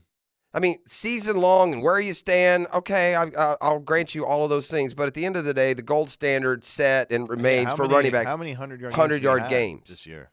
Travis Etienne's last 100-yard game came on October 8th against the Bills in London. He went 26 for 136. He started a streak of 3 straight games where he scored 2 touchdowns. Do you know the other 100-yard games on Travis Etienne's game log this year? Yeah, that'd be none. It's his only 100-yard game this year. Here's the last 5 games for Travis Etienne, and I bring this up not to downgrade Etienne, to downgrade the running game in general and an obvious lack of belief. Again, Trevor threw it 50 sometimes last week. Etienne ran it 14. What would you do different? Before I attempt to answer that, and I don't know what the answer is, these are Travis Etienne's rush yards the last 5 games. 35, 45, 56, 52, 35. Mm-hmm. Is that what do you is that? I think the O-line is O-line I think the O-line is not is way substandard for a contender. I'd feed the O-line hot sauce before the game because that's it. And now look, they're professional football players. Are keeping it within perspective, but measured against their peers, what I see other O-lines do, I think they're just a subpar O-line. Across the board, then on top of that gets beat up and battered. They're using a different combo every week. Could get Walker Little and Ezra Cleveland back this week. Perhaps that'll help. What do I do? I can't do anything different. I just got to do it better. Mm-hmm. I think the offense, even with its foils and foibles and extreme, in some cases, disbelief in Trevor and what he can do, the play calling and Press Taylor, they still seem to, at the end of the game, end up with 24 to 30 points one way or the other. And it's going to be on the defense returning to some sort of level that they played at earlier in the year. I don't think the Jags are going to win the game 37 to 30. What was the score last year here? Something like that, wasn't it? Shootout. It was, yeah. It was high scoring, especially late. We had to come from behind like we did so many times last year. Mm-hmm. Got to get some home field advantage too, dude. We don't win at home. It's that too. By the way, to come full circle, kind of feeds into where's the excitement, man? We got prime time Sunday night football. And by the way, last like 3 primetime games we had the Sunday night one against the Titans. That was awesome. But we played terrible. No, but the crowd was great. And they had a great time. But we played terrible that night. We didn't play great. The next one was the first round of the playoffs. Yeah. We played a great second half. We've had one good half of football in prime time. With primetime game, the Bengals game was back and forth. The Bengals game was lost when we couldn't just step on their throat in the first quarter. Up 7-0, ball at the 40, go backwards, punt, and Has our punter lost his fastball a little bit? I don't know. He should be good in practice. So 28-27 was the score last year. That's what it was. And Cleveland's punter last week was ridiculous. He was a game changer. Yeah, that dude had a cannon. Yeah, that dude had a cannon. By the way, shout out not just to the Texon Designed by Lifetime Enclosures, but Scobie has texted me this morning. Keith Catlin has texted me this morning that the Bama signed assistant, was it George Hilo? This Jacksonville guy lives in Deerwood. That's awesome. So, such a Bama move though, and this guy Hilo, who apparently lives in Deerwood, Jacksonville guy. Coached at Michigan the last 2 years. Not this season, but such a troll move. 21 and 22. The portal's hopping for, I don't know, everyone but Hogtown. I don't know what Billy Napier is really doing at this time where he could be taking advantage because, real teams are in bowl games. I mean, you have undivided attention. You could be allotting to the transfer portal and still crickets chirping in that pathway for Florida. So we shall see. I did see they got some recommitments or doubling down on the commitment from some of the recruiting class. Didn't he just go visit DJ too? Yeah, I think Lagway's. I think he's cool. I mean, from a standpoint, I don't think they're going to lose him. But all these other 4s and 5s, not all of them, but a lot of the 4s and 5s at top level that are still technically committed or visiting other places. That's always scary. Mm-hmm. I saw one dude, Harris's going to Miami. You had another one that has gone to Georgia and visited. You had another one go to Texas. Miami, you'd probably lose by money. Texas and Georgia, though, are in a lot better shape than Florida is right now. Recruiting's a tough game, man. It's a tough sell. Brutal. Florida's it's hard to imagine that a program that was always mentioned as one of the top 5 jobs in the sport. Yeah, when they were good, you wouldn't call it that now. No, we had a random Urban Meyer clip during one of the comeback ends or whatever, and he was there. They asked him if he was thinking about coming back to coaching, and he's like, no chance with them the way it is now. Can you imagine what these coaches have on, if there's any old school in you? There's way too much on their plate now with having to re-recruit their own players. It's ridiculous. That's fair. All right, that's the 10-minute drill. Come kind, come courteous, and he'll hook you up with a prize pack. What do we got there today? We got a pair of tickets to see the Turnpike Troubadours live at Daly's Place on April 6th. Holla at your boy. All right, sounds good. 641-1010. You can take care of that. The Whisper's coming up here within the half hour. Friday 5-pack is coming up today. Come back on the other side. Well, we're going to go straight down the middle-ish on him. Okay. You like that? Sure. Matt Every in with us this week. You're listening to The Drill on 1010XL 92.5 FM. Oh, we got a speed trap alert in play. Now, doggone it, where did I put it? Here we go. Wonderwood, eastbound before A1A. Keep those speed status. Brought to you by Catlin Trucking Center. I'm sorry I didn't notice your haircut. Yeah, I didn't. Time for Chip. You don't do much. Find a new hiding spot. You don't do much with your haircuts. When I get a haircut, it's obvious. They cut a lot off. Yours, you're like coiffed and styled. It's like a month and a half, dude. I thought you said you got a haircut. You didn't really get one? No, I did. I got about a month and a half's worth of hair cut off. Oh, did you? Yeah. But again, because the way you style and coif. I don't style my French. hair. It yes, wakes up do. like there's you do the nothing in this. I know. It's the unstyled style. Stop it. I know what you're doing. Unstyled style? Yeah. That's ridiculous. Is it? Yes. What interactions have you had? What's your opinion, your experience with Greg Norman? I have had 0 interactions. Were you a Norman fan growing up? I didn't not like him. In one of these, the guy actually that in the clip that we have coming up, he was a massive Greg Norman fan growing up. And I bet. I know he got paired with him, and it was one of those cases where you don't want to meet your heroes. Yeah, that's also believable. Yeah. I one time went down. I was just starting, man. I'm in my early 20s. I'm working at the ABC station here in Jacksonville that ironically was in this very building. It was Channel 17, the ABC affiliate. And this was back when it was the Nestle. It wasn't the Arnold Palmer Invitational. It was the Nestle Classic, and it played the week before the Players' Championship. And I worked here at Channel 17, and we would do a big hour Players' Championship preview show, and we got a lot of our material by going down to Nestle the Monday before players and, talking to them about our event and doing different storylines. Well, Norman was #1 in the world at the time. So obviously he's a key target that, as you go down there, I believe I thought it may have been the year that he went and set the scoring record here. Maybe it was a couple years before that, but he was #1 in the world. And I try, again, you guys would annoy the heck out of me. You mean you guys? The pro golf, the PGA Tour, it's the worst. You know my Justin Leonard story. I've told that one before. I had a great relationship with the media. Yeah. Probably. I know. I don't like. I hate a guy, y'all. Your types will sit out on the practice range. Someone's there. They need 3 minutes and dilly around and hit balls. And your time's more important than theirs. Yeah, when you're sitting there just shooting a breeze with some tailor-made rep and you're really not working on anything, or we're smart enough, right? If it's a Tuesday, I think you got a point. Yeah, that's what I'm talking about. It's a Monday or Tuesday, and this isn't. But Norman is just he's just finished his practice round. Yeah, I'll just talk to you while I walk up to the clubhouse. Sure. No, keep at it. No, keep at it. No, and he's just surly. I said, hey man, I remember Jackson. We got the players next week. You're the #1 player in the world. I'm interviewing you today, bro. Yeah. I didn't say it exactly like that, but I'm pleading my case. I said, I can't go back without this interview. I'm sorry. So he stops. That light goes on, and Buddy pushes the hat back. That smile from ear to ear. Big, warm Australian personality. And we were done. Never effing again. And walked off. It's just, I had a similar Mickelson experience in the TPC parking lot one year, but I'll leave that one unsaid. That was not shocking. That was probably bones as much as it was Mickelson on that one. So yeah, there's my Greg Norman. Well, I bring it up because is it fair to say that Greg Norman, for the most part, it rubs people the wrong way? What led to Spencer Levine's dream crush? I also know people. I don't know the exact thing, but I know that happened. Yeah. I also know people that like Greg. I know Greg's lifetime caddy, Tony Navarro,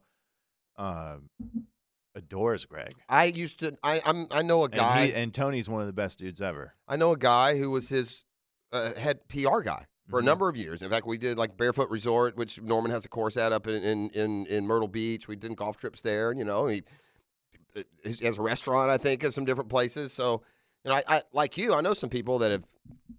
Tolerate. Remember that picture maybe about 5 years ago that got taken on the beach? Yeah, he's all buff or whatnot. He's got the that part. Yeah. I heard he reached out to the guy that photoshopped I think he liked it and said, "Hey, thanks." Yeah, man. right. That's what I'm serious. saying. That sums up Greg Norman. You would rather have it photoshopped than not. So. I'm just thinking like this whole live thing. It's been exasperated, I think, by an overall negative opinion, a bad Q rating for the guy who's the face of your organization. Yeah, but they're not getting. They don't care. Yeah, they don't. Do the Saudis know that like Norman and Mickelson just hate the tour and it's a personal angst, or did they really buy that this is a competitive, ultimate money making, world changing enterprise? I don't think they care. They don't care. No. So they don't even. Is the goal? You're a pro golfer. Yeah. Do you think the goal of LIV is to put the PGA Tour out of business? It kind of feels like it. Is that And then maybe at that point they could transition to traditional golf. Because are you offended? Not offended. Are you bothered by 54-hole shotgun start? there's no member guest feel to it. Yeah. Could you play that and then really argue that you're playing? I couldn't imagine that being the only show in town for professional golf. Right. I couldn't imagine. I mean, as an aspect of it, like even just growing up wanting to play in the PGA Tour, certain events, like even like Bay Hill. What if Bay Hill just goes away? Yeah. I mean, or TPC. What if that just like that to me stinks? After getting Rahm, and that's a shot over the bow between two groups that were allegedly negotiating. It's clear that Jay has lost the confidence of the players, the ones that I know that have told me personally, and then others that you read about, and I think he knows that. And yeah, I wonder. Now also mentioned Tony Finau said that he's staying. He's not going to live. It was rumored he'd be joining Rahm. That surprised me a little. Yeah. So and by the way, the PGA Tour is still better. Mm-hmm. I mean, even losing Rahm, I mean, that's a big loss, and they've lost some others, but it's still by far the better, deeper. And it is. And so hopefully there's enough there that legacy is important enough. And I just want something to get done here soon, man. Yeah. I mean, we need something. It's hurting. It's not. It's been a while. Neither is growing the game. They're the two combined now, and one started it, but the other hadn't helped, are killing interest in golf rather than growing it. Yeah, we need something. All right, I am there's rabid interest in the Straight Down the Middle-ish podcast. What went into the idea to do it initially, and what is the response? We about a year up and running, maybe even more now? Yeah, maybe a little more. We do it. We're not – sorry. I mean, you're not trying to be, pardon my take or the – No, it's not something I do every day. We try to do one a week, and we've tried to do them all in person. I kind of like the vibe a little better when everyone's in the same room and it's not over a computer screen. So we've been lucky to have pretty much every, local.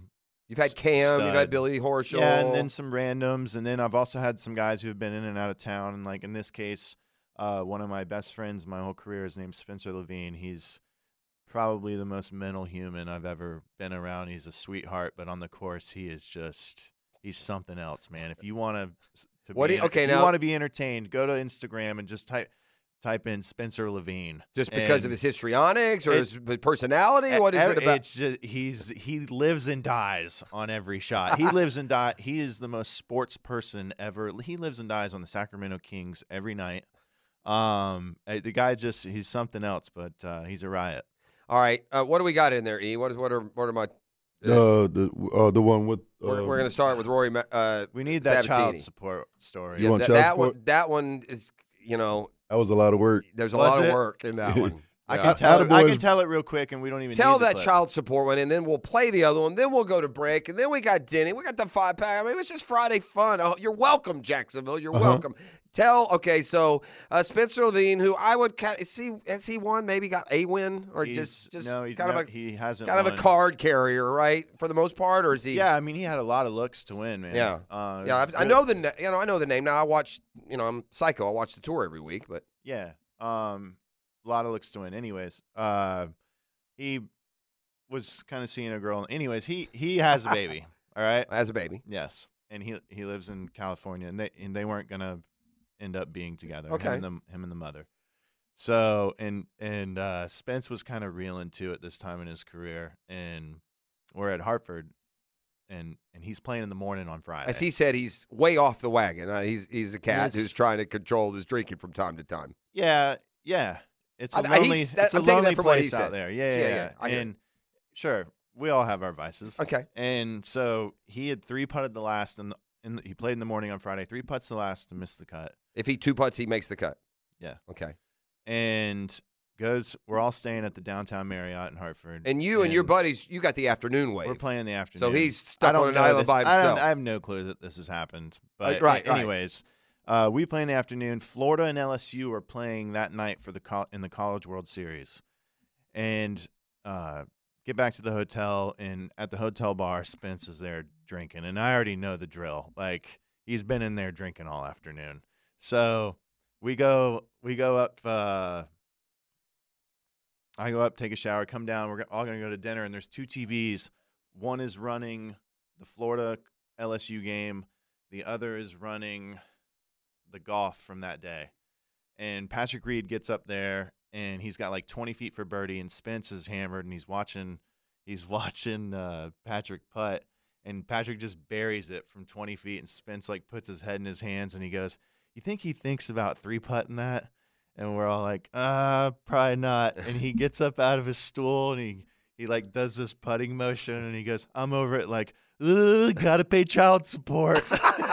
He's saying that to himself. Yes. All right. Well, we also have, too bad he didn't do him a solid like apparently Rory Sabatini was willing to do. I'm not sure I believe this story. I'm not. Let me hear it again. I don't. Okay. This is Spencer Levine on with Matt. The other voice you hear is our buddy Scott Riley. Aaron Price is the Australian voice, if you hear that. Okay, and so here's Spencer Levine. You'll hear an Australian voice, Aaron Price, who lives here locally, Maddie and the guys. And here is the story he told on Rory Sabatini. And when you hear the beginning, understand this. Rory Sabatini is regularly voted among the most unpopular players on tour. Is that fair? Yeah. Like when you see these informal, he plays very fast. So usually fast equates to he gets mad at people. A-hole. Yeah. And usually. Yeah. And then the slow guys are the Christians. Yeah. So that's kind of how it shakes out there. Wow. Well, there you go. Yeah. So that's how the votes fall. All right. So here is a discussion of Rory Sabatini, a guy who's certainly not the most popular, but gets rave reviews from both Matt and Spencer Levine. Rory Sabatini 1 to 10 is a 10 in my book. He's not a 10, but he's an 8.5. He's a 10 for me. I got a Rory story for you. I got a great one for you. 36 million. Let's hear it. 36 million. Oh my God. So Jamie, come on, Jamie. I'm saying. That's 46, 47. 47. He's only 47. Yeah. Turned pro in 1998. Wow. Country SVK. Formerly known as Republic of South Africa. That's right. He's South African though. Yeah. Let's hear your story. So, people say this about him, but in 10 in your book, I have to say a 10 in my book too. He's always been cool to me. He's always loved me. But there was a time when I came off an injury. I was doing my medical starts. Yeah. And I had to get however much money or points it was, right? So I was really close to getting it. I still had a few more starts to go. But in Mexico one year, I was like, if I finish. All I had to do was basically make the cut, and it was like 1 point away. So I was like way down, like 50-something, and we're playing the last round off the back nine. Yeah. He's playing right behind me, and I'm right in front of him. And I had a good last round. And anyway, I get done. It's like a half a point or a point whether I'm going to get it or not. He goes in there after the round and asks what I shot, and he was going to write whatever he needed to write on the last hole, make his score that much higher for me to get that half point if he needed to. Oh, wow. So he would have wrote whatever it was to stay behind me to get the point. He would have written a 9 if he had to do it. And I never had it. I mean, that was unbelievable to me. We went out that night. I was like, bro, why'd you do that? He's like, it's just what. And just to me. I mean, think about that, Price. That's unbelievable. So anytime anybody ever talks about them, they have their stories, I'm like, well, dude, I got to praise this guy the opposite. I mean, nobody's done anything like that for me in my life. You know what I'm saying? That's unbelievable. Yeah, it is unbelievable. I don't believe it. Can you do that on tour? Can you just write down whatever you want? Doesn't he get DQ'd if he writes the wrong score? I'm trying to like Can simulate. you frame this I'm in trying some to sort of simulate reality? a situation where this could work. Okay. All right. The only way this could work is because I'm kind of with you on this, and it definitely is frowned upon. Sure. Maybe just said the only way it could work is if they were split teeing on Sunday. Both these guys were like Rory was like last off the back, which is usually last place. And he gets done. It doesn't matter. Roy's already probably made $2 million that year, and he's about to make $10,000. And if he turns his card in or not, he's still gonna get the $10,000. He just won't get the half a FedEx Cup point. So maybe, but I don't know. And if you got caught doing that, and I didn't think it was that cool of a story either. There's way better ones in there. That's your producer saying it. Yeah, yeah. Here's the best we got. He said. No, the best we got. The best we got. You can't edit on here. The best we got. It's like being on a Navy frigate. Okay. What's that? The language that it takes. Yeah, no, that's what I'm saying. Sailor. Yeah. Which is listen. If we play golf today, that'll be very common language. Don't get me wrong. Yeah. Nothing to be sad about. No. Denny Thompson, the quarterback, whispers next. He's like, really? Already? I mean, it's 8:04. What are you clowns doing? doing? Come on, Denny. All right, that's next. Let's talk some football. What do you say? It's a GFL Friday on the drill. All right, booming you back in here on a GFL Friday. The quarterback whisperer, Denny Thompson, in with us. Denny, hello. Hello. I always like what Matt's in. Nothing against Dan, but Matt and I have a good time. You're good. Yeah, they were just chatting it up there in the break. Yeah. How many quarterbacks now have you graduated to college football? How many does 6 points right now have in college football? And that could be, all levels from all levels. D3 to, FBS. Yeah, all levels were over 60. So 60 some quarterbacks. Yeah. When you started, were your first clients, kids, prospects? Were they already in college and you were working with them? No. Or you started with young guys and then you just have, helped them get into college and then do you remain like 100% with all of them? Do sometimes you split for different reasons? Yeah, no, unfortunately with the numbers. Like when we first started, we took anybody we could get. Sure. Like literally How long anybody. have you been doing this? Full time since 2009, 2010, so something like that. 15 years around or there. so. Yeah, and it's we were locked in. Like if we had a high school starter, it was excited. Sure. Like fired up the whole day Friday. Unfortunately now, or fortunately, one way or the other, like we went to one high school game this year. It's just gotten busy, and so now not really taking a whole lot of new clients. It's just focus on the guys. For the kids' development, never mind 6 points or the college they went. For the kids' development, the old system where you got a guy ready, he picked a place for coaching staff, offensive, style, or whatever the reason. He went there. He stayed 4 or 5 years. Yeah. You continued to work with him within the framework of what they were doing. Yeah. I would think that it would make overall for a better experience for the player and for and performance of a quarterback rather than like constantly be at least lured by a transfer portal or by you would absolutely think so, but development is the whole process, regardless of where you're at. Okay, so it doesn't matter. It's development. We've got this thing down to a science.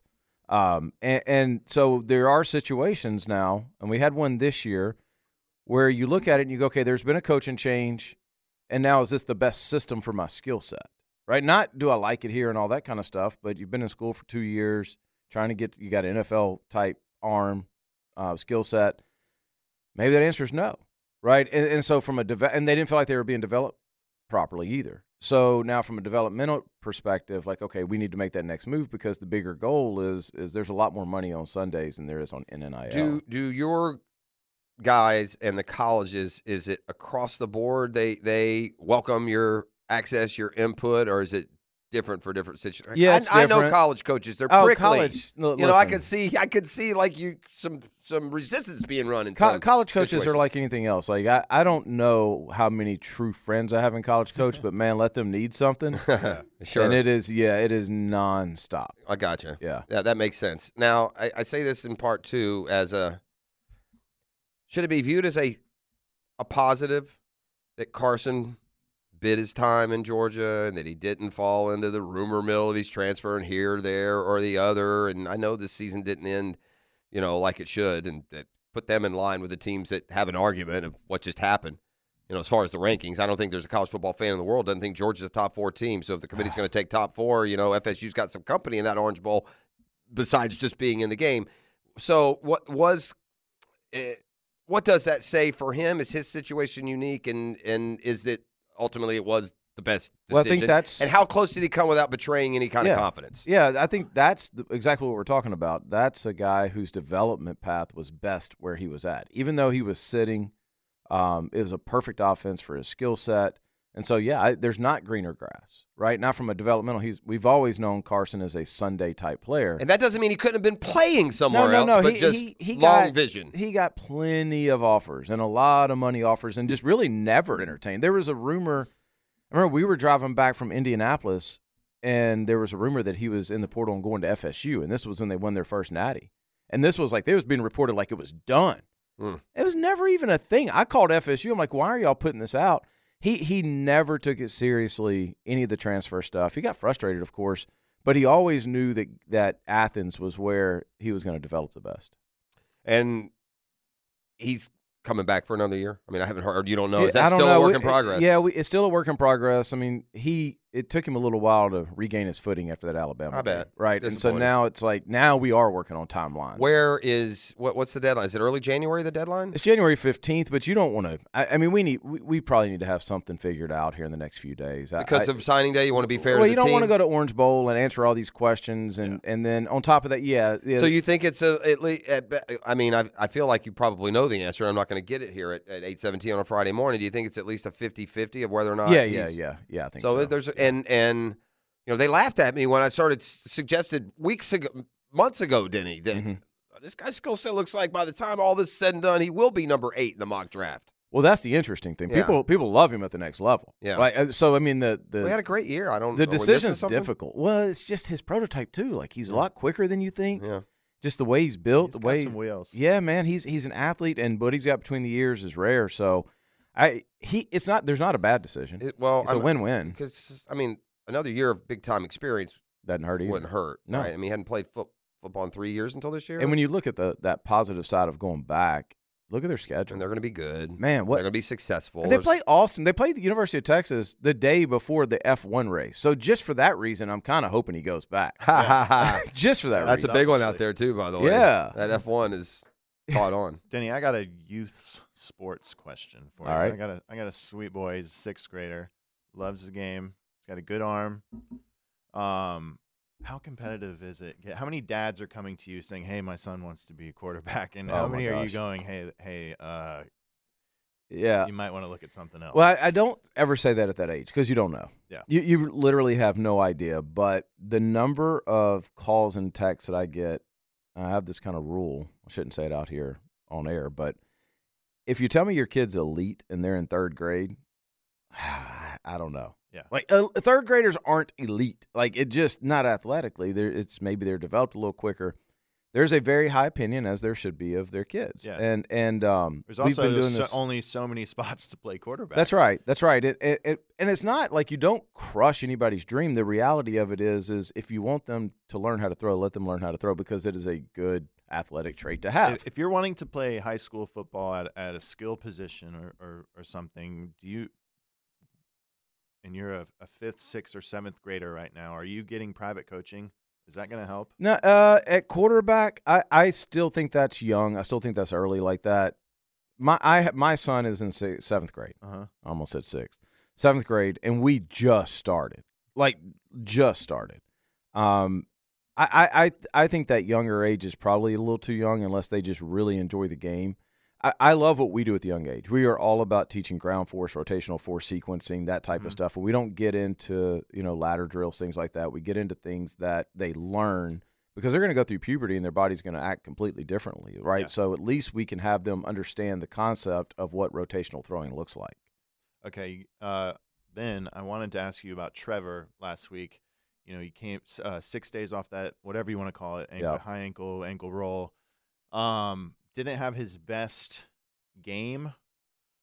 How much of that is the ankle? And also with the technology you have at your place, have you ever measured a guy when he has had a high ankle sprain and how much pressure he's actually giving up? And can a strong arm make up for that? We have not. I'm sure somebody has. We have not had that opportunity just because you're in the world of motion capture machines. You don't just keep those things up all the time. At least we can't. Yeah. They take up a lot of room. So we've actually never had it. You ever thought of that? Like if AR hurt his ankle absolutely. or something, like, hey, man, we've measured you at your best. We know what you look like, but let's just see what we're giving up here. Yeah. We have thought about that. We've talked about that. It's hard to do because they have to be in the city. Mm-hmm. You don't want to travel a lot when you're injured like that. And then we have to have that machine. I'm sure it's been done. Now, I catch the majority of time for that level guy. So I just like the information that catching gives me. Okay. Right? So I can tell if there's some juice off. Like I can kind of tell right away, but we do need to have that measurable, this injury means this, but then the other thing is you're throwing on an injury. Right? So it's a little bit the way Trevor's done it, I'm sure, is very much like a strong arm compensate? Absolutely. Absolutely. Yeah, there's no doubt. Somebody like Trevor could play a game without his lower half. He may cause other issues, but he could if he needed to. I thought he looked fine. I was trying to pay attention to his hip movement because your hip can't go if your ankle can't roll, right? So it didn't seem to be bothered. He's full practice yesterday. Yeah, I think that's a situation where it looked worse than it was. No, but I'm saying, do you think it affected his throwing motion? Because his stats weren't great the last game. I don't think so. I think what's happening out wide and what's happening at left tackles is there you go is doing everything that's happening with Trevor. The ball. I mean, in all honesty, you have Calvin Ridley with the belief and assumption that when you let that ball go, when it lands where it's going to land, he'll be behind the defender, and way too often that's not the case. Well, that can hurt mechanics, by the way, is when you start to lose that trust. Yeah. Right? And now all of a sudden you're midway through and you're like, I don't know if I'm throwing this ball because I don't know if he's going to break this off or not. Yeah. That's the worry with a receiver who seems to be in the wrong spot. Well, they told us yesterday they're not running the wrong routes. There's a difference between not running the wrong routes and not making pretty common sense adjustments that you would make in a fluent offense, right? Well, there's also a difference in not running the wrong route and running the right route at the right depth. Right? Okay, yeah, he was supposed to run an out, but he broke it at 11 instead of 9. I'm making that up, right? Yeah, I know they're protecting their guys. Of course but they are. You're going to sit here and tell me these guys aren't just sometimes wandering off into space. Like that play last week where really just kind of jogged into the middle traffic space while Trevor let the ball go. I was going to say, if you're going to say that, then you got to turn around and say that Trevor's throwing some bad balls. It's one of the two. You can't do both. Right, That's fair. It's one of the two. That's fair. All right, I wanted to ask you, I know there's still a certain cult following of Minshew Mania, and Gardner's one of your guys.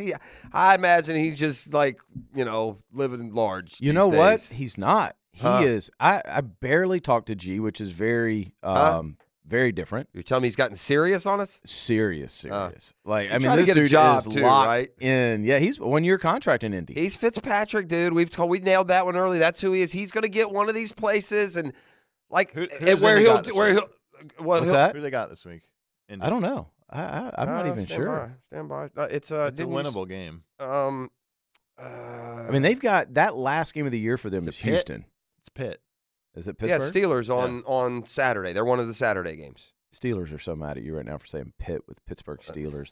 That's you. That's the university. That's who cares? We got a bunch of 7 and 6ers going on Saturday, man. I mean, you got the Vikings, Bengals, Steelers, Colts, Broncos, all 7 and 6, and 7 and 6 is like a magic point. Yeah, a tipping point right now. I would like to go races. to Indy for that last game because that's going to determine something. Them in Houston in Indy, Week 18. Like, I mean, that's going to mean thankfully, everything. we've kind of figured out, we've woven our way through the math, and thankfully, if the Jacksons just go 2-2, they'll win the division. Because the others, I mean, and by the way, it's still going. No matter how this thing shook out, unless you got up to the two seed, which wasn't. I guess it's actually still in play. But if you're not the 2 seed, it's the same deal. You play a home playoff game, and then you got to go beat a Chiefs or Ravens or one of those types of teams, or the Dolphins or Bill, whoever it is. This game Sunday night is huge. It's a big game, man. Huge. I feel like it's not getting the proper pageantry that deserved, the passion that we like. Monday Night Football came. I felt a different vibe around the team and leading into that game. Maybe we're just like a little. I was talking to Tom McManus yesterday, and we were talking about this. It seems like all these Jaguar teams that have made runs have had a late Sunday season game that changed it. Like Seattle was the 96 team, right? And then Cowboys were a couple weeks ago. Seattle was also the 17 team. Cowboys were last year. Yeah. Like this has got the chance to be that. That's a good point. They have had that. In the 96, you're referencing a game we played it with. Jay had Joey Gallo. It's like 48-41 or something. Just some crazy back and forth game. There will never be another year of football as fun as that in this area. 96? Yeah. That was amazing. Yeah, it's so unexpected. So much fun. Such It was so fun. It was, bro. But were you live in 96? Yeah, I wasn't going to it like that. Yeah, dude, it was different, man. All right. Have a good weekend, man. Yeah. To you and your family. Happy absolutely. holidays. Happy holidays. And are we in here next Friday? I hope so. We are. I don't even know when Christmas Eve is. When is Christmas Eve? It's weird this year. It's not Christmas till Sunday. is on a Monday, right? Yeah, Christmas on Monday. Okay. We'll be here Friday. Oh, okay. All right, yeah, come on in. All right. Eggnog for everyone. All righty. All right, that's Denny Thompson, the See you, quarterback Denny. whisperer. See you, We're bud. going to come back with the Friday 5-pack. So that means I will now attempt to prepare for the 5-pack. I do that in the break before. So we shall see. It's a GFL Friday. That's Green for Life. You're listening to 1010XL on 92.5 FM. All right, let's keep the cymbals splashy. Take the baseline for a walk. Bring in the Cat on the All Pro Roofing Hotline. Cat's in charge of the standings. Cat, give me the numbers. You're what? You're +1? That's right. I am +1. Daniel is -1, and you are +6. Okay. The order this week, I'm finally back on order. I kowtowed to Hicken last week and gave him the number 1 pick. So you'll pick, even though it's my turn to pick first, I got to get a semblance of order. You'll pick first. I'll pick second. Dan will pick third. Matt Every in studio holding Dan Hicken's precious picks in front of him. Hopefully he's raising eyebrows and he hates them all is what I hope. Are they ordered? They're ordered. They're ordered. Are they Yeah. in numerical order? I know what to All do. right. But, yeah. Do we have to revisit every single time someone's out of the studio? Well, let's start this off. Boys. I'm going to Louisiana, the R&L Carriers Nolan Bowl. Give me the Raging Cajuns, baby. They are +2.5. I like them at home there, in their own state there. Give me them. I mean, Jacksonville State might be from there, but I don't know my Jacksonville geography right State's Alabama, so yeah. All right, so hold on. Cat is taking Louisiana. Raging Cajun. In honor of Billy Napier. Exactly. Plus 2.5? Plus 2.5 is what I got, but you let me know what. No, I got you. Plus 2.5. So there you go. All right, I too am going to offer up a bowl game. I'm going to go with a team that's been very good to me this year. So this is a very nondescript game. Perhaps I should have saved it for later if it really mattered. But I'm going to take them Cowpokes of New Mexico State. They've done me well this year. They'll play in the New Mexico Bowl against Fresno State, who has kind of limped it down the stretch here. So give me New Mexico State minus 3.5 at home in the New Mexico Bowl. Love that play, Jeff. Thank you, buddy. Yeah. All right, Mr. Dan Hicken, ladies and gentlemen, the number one play. The over in the Jacksonville Jaguars, Baltimore Ravens. 42.5. Jags, that's what he's got it at. Over 42. Okay, and he gets the second pick. And pick number 2, he will take the Cincinnati Bengals minus 3 over the Vikings. Okay, Bengals. Alrighty. Minus 3. I'm going to double back on a team that is going to be out for vengeance this weekend in the NFL. In fact, I believe the last time we saw them, perhaps on home turf, they were losing a Thanksgiving matinee special to the Green Bay Packers, of all people. I think the Lions bounce back. I think Dan Campbell, he said, if I need to get short, I can. So pretty fat 4.5 points. Saturday, I love a Saturday special. I like getting action all weekend long, so we're going to take the Lions minus 4.5 Saturday night against the Broncos. Oh, Cat, love that play. All righty.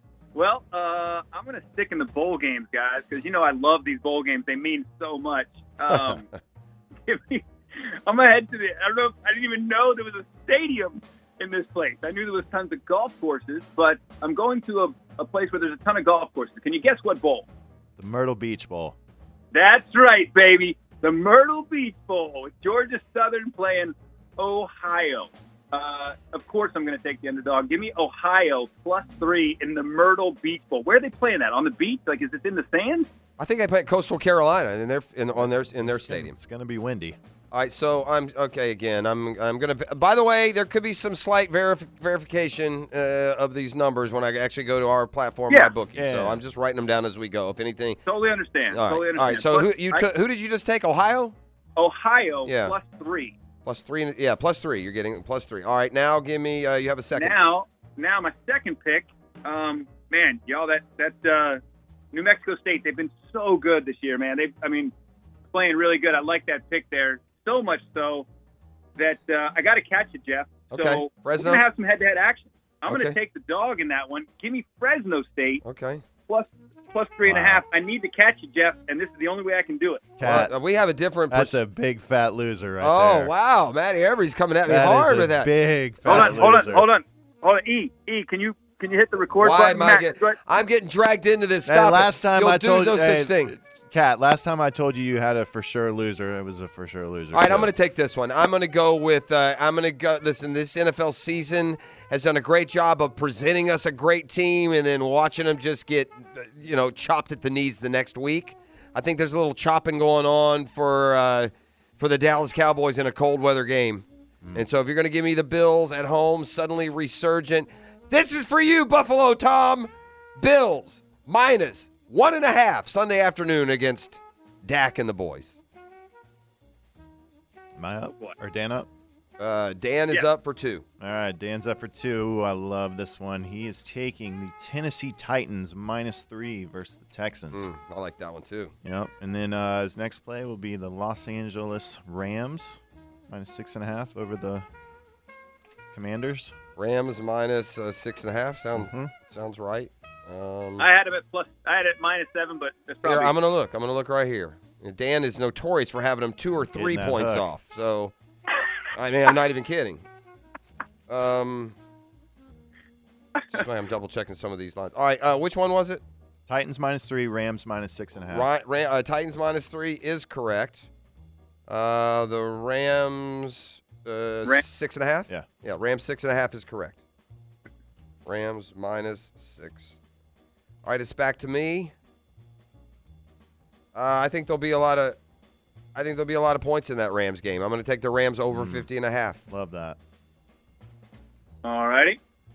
Oh, we're going to jump to the NFL because I don't like any other bowls. Sorry, Jeff. I'm going after you again. I'm just going after your family here. I'm going to take the Panthers. Okay. +3 against your Falcons. Panthers +3. Yeah, Panthers +3 versus your Falcons. They're at home. Home dog. You know I love them. Or Listen home to cat. me. Listen to me. If there's not a safer overall long life strategy than fading Atlanta. If you faded Atlanta, if you were born and you just faded Atlanta every game for your entire life, you would retire a millionaire by the age of 30.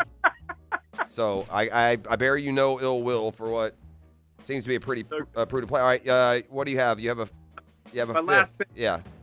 Last pick. Now listen, I'm so close to going head-to-head twice with you and taking Dallas, but I'm not going to do it because last year, if you recall. Oh, by the way, I'm going to adjust, and just to prove my honesty further, the Bills have moved. They're 2.5, not 1.5. So I'm now laying 2.5 with the Bills, not 1.5.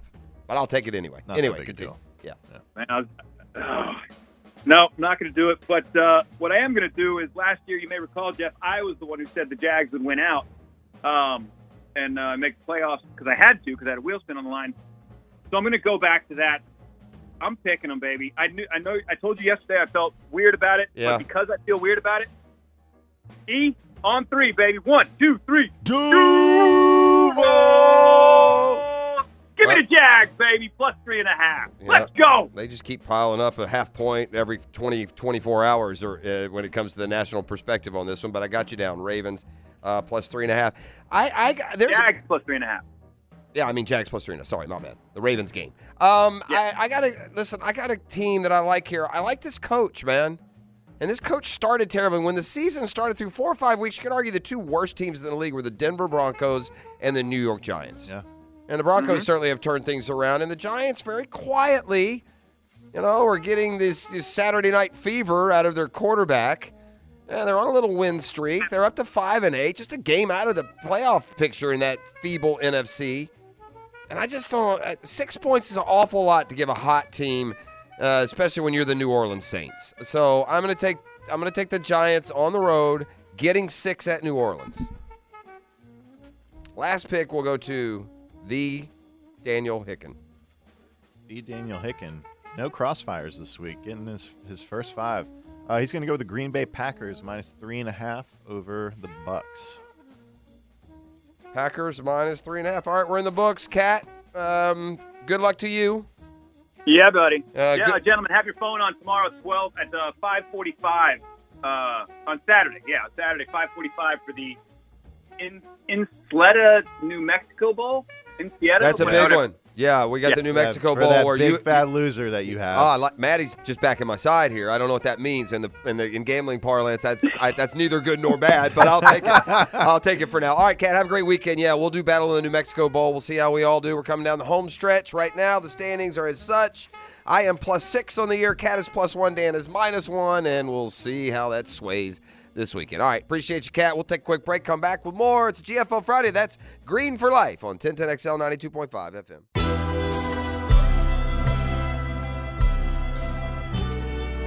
I love they're killing Kat's picks. The text line designed by Lifetime Enclosures. Half of the Ohio offense is in the portal. QB1, RB1, WR1 and 2, among others. Oh, talk dirty to me. That's where the money is to be made, is these bowl games. Yeah. Where it's also this. You wonder why the vibe in town is different. Well, we haven't won a single home game this year. Well, that's not true. We have won a couple of home games, but your point is right. No one wants to sit in cold rain and cheer on a team that doesn't look to be giving their all. I have not at any point viewed this team as, quote, not giving it their all, right? Yeah. I mean, they haven't won their games. I don't think it's because they're not giving it all, and they certainly have not lost every single home game. And, there are different levels of fans, to be honest with you. I mean, hey, guys, let's go out there and not try today. Yeah. Listen, this is a reality. I'm not judging you or shaming you into anything at all. But, don't complain about what other fan bases and cities say about you if you don't show up for your football team. How many Baltimore fans do you think are going to be there? Baltimore travel's decent. There'll be a few. They do. There'll be a few. Last year. And in fairness now, and this is a valid point, the game has changed, man, in the NFL. The game has changed. fans travel now. You used to hardly see any visiting fans at any game at any time. That has changed. It's now become the NFL has become so popular and prevalent that people make vacations out of NFL seasons. Mm-hmm. You know, they take weeks and go to different places. And so, yeah, and it's not just here.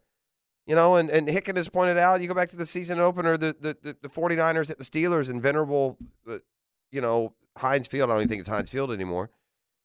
So I guess it's not that venerable. It was a lot of 49er red there. Teams travel now. That's just how it is. It's not a particular indication, but I will say this. I don't want not to imply that you're not a good fan. I promise you this, in bad weather, if the game were in Philly or Baltimore or San Francisco or anywhere else, it wouldn't matter. They would be there just as, fair weather indeed. but this, no, I'm not going to a game because they haven't won a game and they don't look like they're giving their all. Okay, well, maybe you should just stay then, not go to that. I don't know if you have tickets already or whatever. It looks like the weather, by the way, I don't want you to overplay it, but it is from the text line. The rain will be gone by game time. Our fans need to step the F up. Go Jags. Just a little wind. I mean, there's a little bit of truth to that. Let me just, I think it'll be fine. We'll have a great the worst of the weather should be through us by Sunday afternoon, to be honest. Let's look downtown, though. I'll give you the latest, at least as far as the Weather Channel. I hate computers. I hate searches. Here's Jacksonville right here. Let's see exactly what we have on Sunday. We are looking at, a 10-page scroll is what we're looking at. Sunday, 81% chance of rain that we think is going to, it's not that I don't trust the Googans. They're going to tell me. Let's see, day, night, cloudy. Yeah, cloudy, slight chance of a rain shower. Only 15% chance of rain. Even during the day, it's just slight rain shower. It looks like Sunday's going to be a lot like today. Yeah. It's kind of spitty and ugly and windy. But even the winds will be down to 10 miles an hour by kickoff on Sunday. Oh, that's Friday. Never mind. No wonder it looks just the same. Let's see. Sunday daytime, showers, thunderstorms, high 67, 25 miles an hour, 80% chance of rain, gust over 40 miles an hour. Thank goodness we're playing a night game because by Sunday night, quote, a few clouds from time to time, 51 degrees, and winds down to 10 miles an hour. So the worst of the weather will be Sunday daytime. And then we get into Sunday night. It's funny. I've seen a perception change through the years. Like the old way of thinking used to be if it was raining, it benefited the team that could run the ball better. Mm-hmm. Right? You've heard that before? Oh, yeah. And now it seems like it's the opposite because it benefits the passing team because the receiver knows where he's going. Yeah. I've always felt that way. And defenders don't. But now you do when you get – look, it's almost like golf, fishing, even football. It can be the wind more than the rain. I've also heard that a light rain is actually ideal for quarterbacks. Yes. It makes it a little tacky, makes the ball a little bit tacky. Heard that from quarterbacks. Listen, we talked before, the quarterback is going to need to play well. I think that from the way I look at this game, you can throw another cliche out. The team that runs it and stops the run has the advantage. That's the winner of the game this week is going to be the one that does the most in the passing game. And with an asterisk that the Ravens' passing game includes Lamar scrambling for 24 yards. I wouldn't mind seeing Trevor scramble a little more. Yeah, and you're not alone in that thought. You're not alone in that thought. This was a game last year that, boy, went right down to the wire. It was a very exciting game. We had the touchdown. That was the Marvin Jones, like they called his shin in, wasn't it? Pretty sure that was the Marvin Jones catch in the back of the end zone. They said the shin was down. Yeah. Like I've never felt more benefit of a ref's call in my life than calling that one in. Yeah. And now I'm not saying that the call was wrong, but I would have never thought they were going to call that because it was just on the other end of it. Yeah. Yeah, because he only got 1 foot, but he got that one little part of what they said was his shin down, and they called it a touchdown. And then Zay had the snag on the 2-pointer. Remember? Yep. Had to throw it on a rope, and Trevor threw a perfect ball and a good catch because that was a fastball coming in. Yeah. Jags win. It was part of that late win streak that carried us all the way to the divisional round at Kansas City. Boy, I sure would like in any form or fashion. I sure would like to recreate that kind of magic in the stadium coming up this Sunday night. So yeah, I was going to say because the Ravens, because the Jags stopped the run. And because the Jags right now, I believe, don't have any confidence in the run game. Just look at the number of carries that ETN's getting, the lack of production that we're getting from the position, the fact that it's just not there. A second running back hasn't emerged. I think we needed to know all we need to know about the team, about the coaching staff's belief in the team when they went to Cleveland. They took a quarterback on a short week with a sprained ankle. They threw him 50 times and ran ETN 14. Mm-hmm. I think that tells you a lot about the belief in what this football team is capable of doing right now. Press Taylor met the media yesterday. He did talk about some things that have improved. That includes the red zone. They were 4 for 4 on touchdowns. But then again, you also have the Baltimore Ravens coming to town. They take the ball away. They get to the quarterback. They use exotic blitzes. It's not the optimal week to try and get your offense on track. I think they do a great job on the first level of being physical, setting edges, keeping double teams off with the 2 interior players, and then letting the linebackers just roll side to side, and they can do a great job of that. Kyle Hamilton, that look, he plays a lot of the second level. So between him, Queen, Roquan, those guys are flying sideline to sideline. The interior guys do a great job of keeping double teams of combinations off of them, of getting there. And so they're able to clean things up. But they do a great job presenting a lot of different looks to you. What were you saying? They just got playmakers on. They got playmakers all. Roquan I told you, Smith is nasty. Boys and girls, in case you weren't listening earlier, y'all know the stress and desperation that I have in my sack bet. All I got to get to is 35 sacks for the Jaguars. Basically 2 a game and 1 game with 3. That's all I need. Right now we're at 27. I got to get 2 a week just to get a tie. The Baltimore Ravens, as we sit here this Friday going into Sunday night's game, have 49 sacks already. Trevor gets sacked. I don't know what we've allowed exactly. I'm sure it's in the 30s. Is it not? ET, can you tell me the number of times that Trevor's gotten sacked? He's saved another dozen or so by just having to get rid of the ball quickly. And by saving, I don't mean it was necessarily a positive play. It just didn't end in a sack. Mm-hmm. But I feel like there have been times this year especially where, there was the stat at one point he had the shortest amount of time to throw in the entire league. They were on him faster even than the Giants were allowing him to get on to Daniel Jones at the time. So it has not been a strength. Mm-mm. We haven't run the ball. I know ETN is skilled. I put that on the offensive line.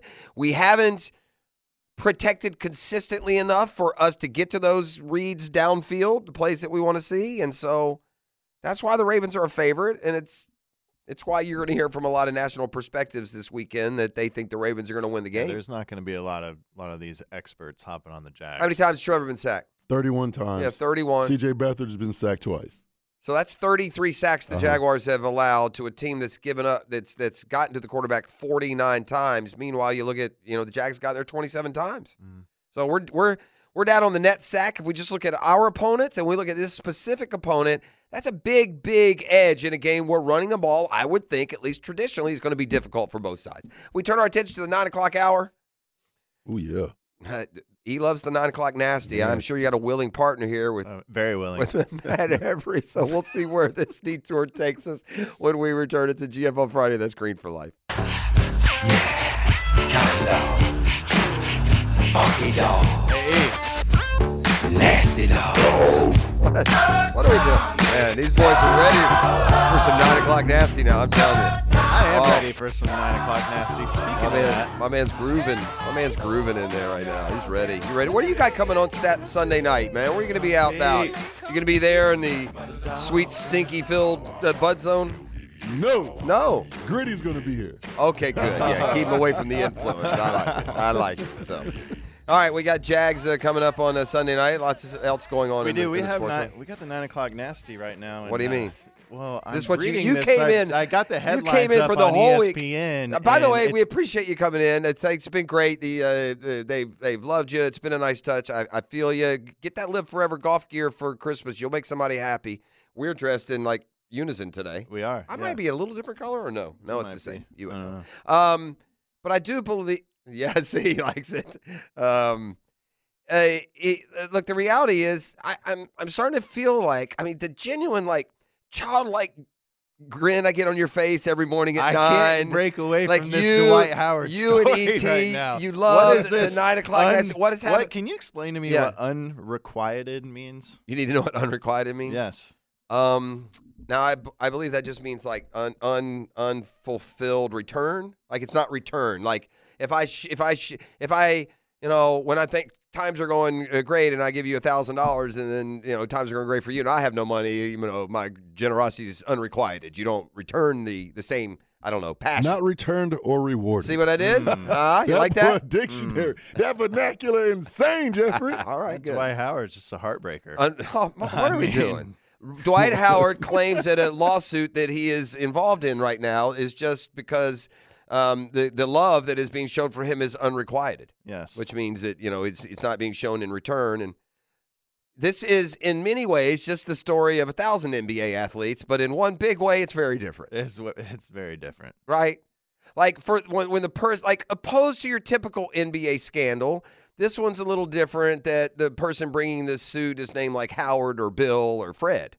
Mm-hmm. So it's a little different if you see what I'm saying there. So, yeah, the 9 o'clock nasty just got off to a big, ferocious start there with, again, I did the. Where is he playing? Is he playing in China now or something? He was in China last I knew. Wasn't he like dominating over there? Should have been. I would think. Yeah. Yeah, so Dwight Howard's involved in a mess. Kind of a mess. I think he's right here, though. I mean, the dude that he's involved with, came back like a year later, and then, the one thing they do now is they go down that technological path and they check out those text messages and they see just what kind of stuff you've been sending to the big fella, and then your claims of unrequited kind of go out the window, if you know what I mean. All right, let's talk about the Jags. That's a sexy story, huh? Mm-hmm. Why do you? Unrequited. Yes. Unrequited. Unreturned. Learn something new every day. Yeah. The Jag fans' love for their team has been unrequited when they've played at home this year. Mm-hmm. That's how you would use the word, because we have not played well at home. But it's a big it's a something got to give kind of week, man. You got 7-6 and 6-7 teams just littering the National Football League. It's crazy how bunched up both playoff pictures are on AFC and NFC. Totally. And in fact, let me just look at the let's go. Just do it this way. I'm not even going to break it down by conference per se. The number of teams in the NFL right now that are either 7-6 or 6-7. Okay. Yeah. 1, 2, 3, 4, 5, 6, 7, 8, 9, 10, 11, 12, 13, 14, 15. Half of the teams in the league are either 7-6 or 6-7. They are the 7-6ers, Vikings, Steelers, Colts, Texans, Broncos, Bengals, Bills. The 6-7ers, Bucks, Packers, Rams, Seahawks, Falcons, Saints. Raiders, by the way, 6-8 after putting a 60 burger on the Chargers last night. Man, we've been doing it all year. Chargers are. You may as well play the Chargers are dead in the water. Play the and beyond that, play the Walking Dead music. Their head coach is just a zombie at this point. What a waste! That team is just loaded with talent. Is Brandon Staley coaching his way out of any position in the league? Like he can't get hired as a linebackers coach? I mean, they are. Now look, I heard a stat in fairness. Here's a Dailies Double Take brought to you by The Dash. This ain't gas station food, gang. Stop by for a delicious sub today or anytime this weekend. Make it part of your tailgate experience. I go for the Duval, but there are just tons of good ones on there. I go for the coffee in the morning. That BLT. Locally sourced. Fresh ground every day. It's a good choice. Wise choice on your part, my friend. And now you've gotten distracted. And you get the vaccine too? 9 o'clock nasty continues. Well, gosh, dog it. Where was I headed? I was headed toward the 7-6s, maybe 6-7s. The Walking Dead there. Oh yeah, it's about Staley. It's about our. But he's not the best in front of the camera either. Well, not now. No, especially not now. They gave up 63. They were down. The Raiders didn't score last week. They were down 3-0. At what point do you just wait to fire him after the season? I don't know. I would almost put him out of his misery now. By the way, we did this, Jacksonville. We did this to that football team. He already kind of 27-0 had a history of it leading into that, but that was just they never got over that. They started the season under that hangover, and they have never gotten right. He doesn't help with his ridiculous decisions. But last night, I know what the double take is. Okay, I'm back. Okay, the music is working. He's back. In fairness to Staley and to any coach, if I told you, for instance, that in the last 2 years, the Jaguars had Travis Etienne,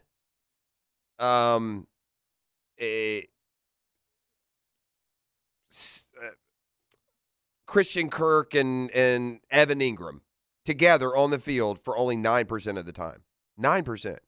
Eckler, Mike Williams, and Keenan Allen, the last 2 years, have only been on the field together for 9% of the offensive snaps.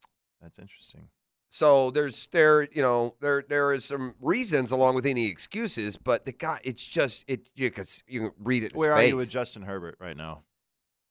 I mean, he's opposed to he's like prolific. a year ago. He's prolific and productive. Their offense does not seem to be the problem to me.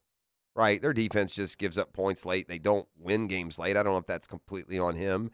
I think that there's certainly room to go around when it comes to blame is if the quarterback's involved. I mean, we see that here with Trevor. Even though he's a big upgrade from anything we have, you reach a point where people have expectation that you're better than you're playing, and I think that probably goes for just about everyone in the league.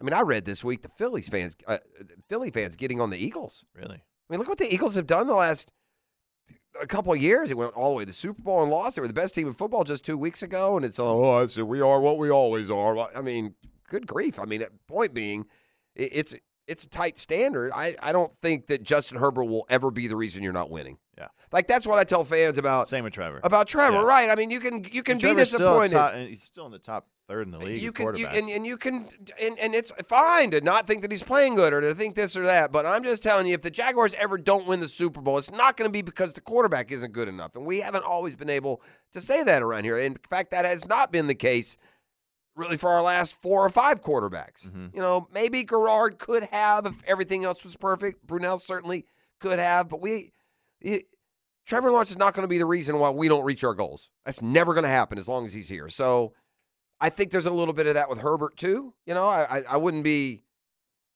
like dying for a new quarterback. Would you? No. Nope. And I've rethought. I was asked a question earlier, and I am even doing what I do for as long as I am guilty sometimes. If I'm flip-flopping, more than that, what leads to the ultimate flip-flop, and I don't call it that. It's got to be almost impossible in this business. I reserve the right to change my mind. Yes, sure, yeah. You have to. And I was under the shadow of the compliments of Lamar Jackson, and I stand how good I think he is and what he can do. Given the option and offer again, would you take Josh Allen or Lamar? I would take Josh Allen. Yeah. I mean, he's the more complete quarterback. Now, I think I answered Lamar to a degree because I believe in Lamar a lot more than others do, but I am also led the discussions here in the morning as we play the Ravens every year to be a non-division team. It seems like they're always on the schedule. And I remember, we talked about this last year at this time. Like, can you win a Super Bowl with Lamar? And what it all boils down to with Lamar versus other quarterbacks. What happens when you're down 27-17 in the fourth quarter of the playoff game? Mm-hmm. Is he good enough? If they know you're passing and you have to pass, is he a good enough pure passer? Now, we heard Mike Caldwell, the Jaguars defense coordinator, earlier today. I played a comment from him where, he's really, really improved as a pocket passer, and I do believe that's true. I mean, if you really are paying attention to Lamar this year, he's hitting some traditional 5-step drop, 40-yard post pattern to OBJ, Zay Flowers, or otherwise. And that Isaiah Likely has stepped in nice for Mark Andrews. Andrews is still their best player. He's probably the second best tight end in the league behind Kelsey, but Likely has filled in. And again, I think it's going to come down to the passing game. The Jags seem to have lost all confidence. They certainly have lost all production in the run game.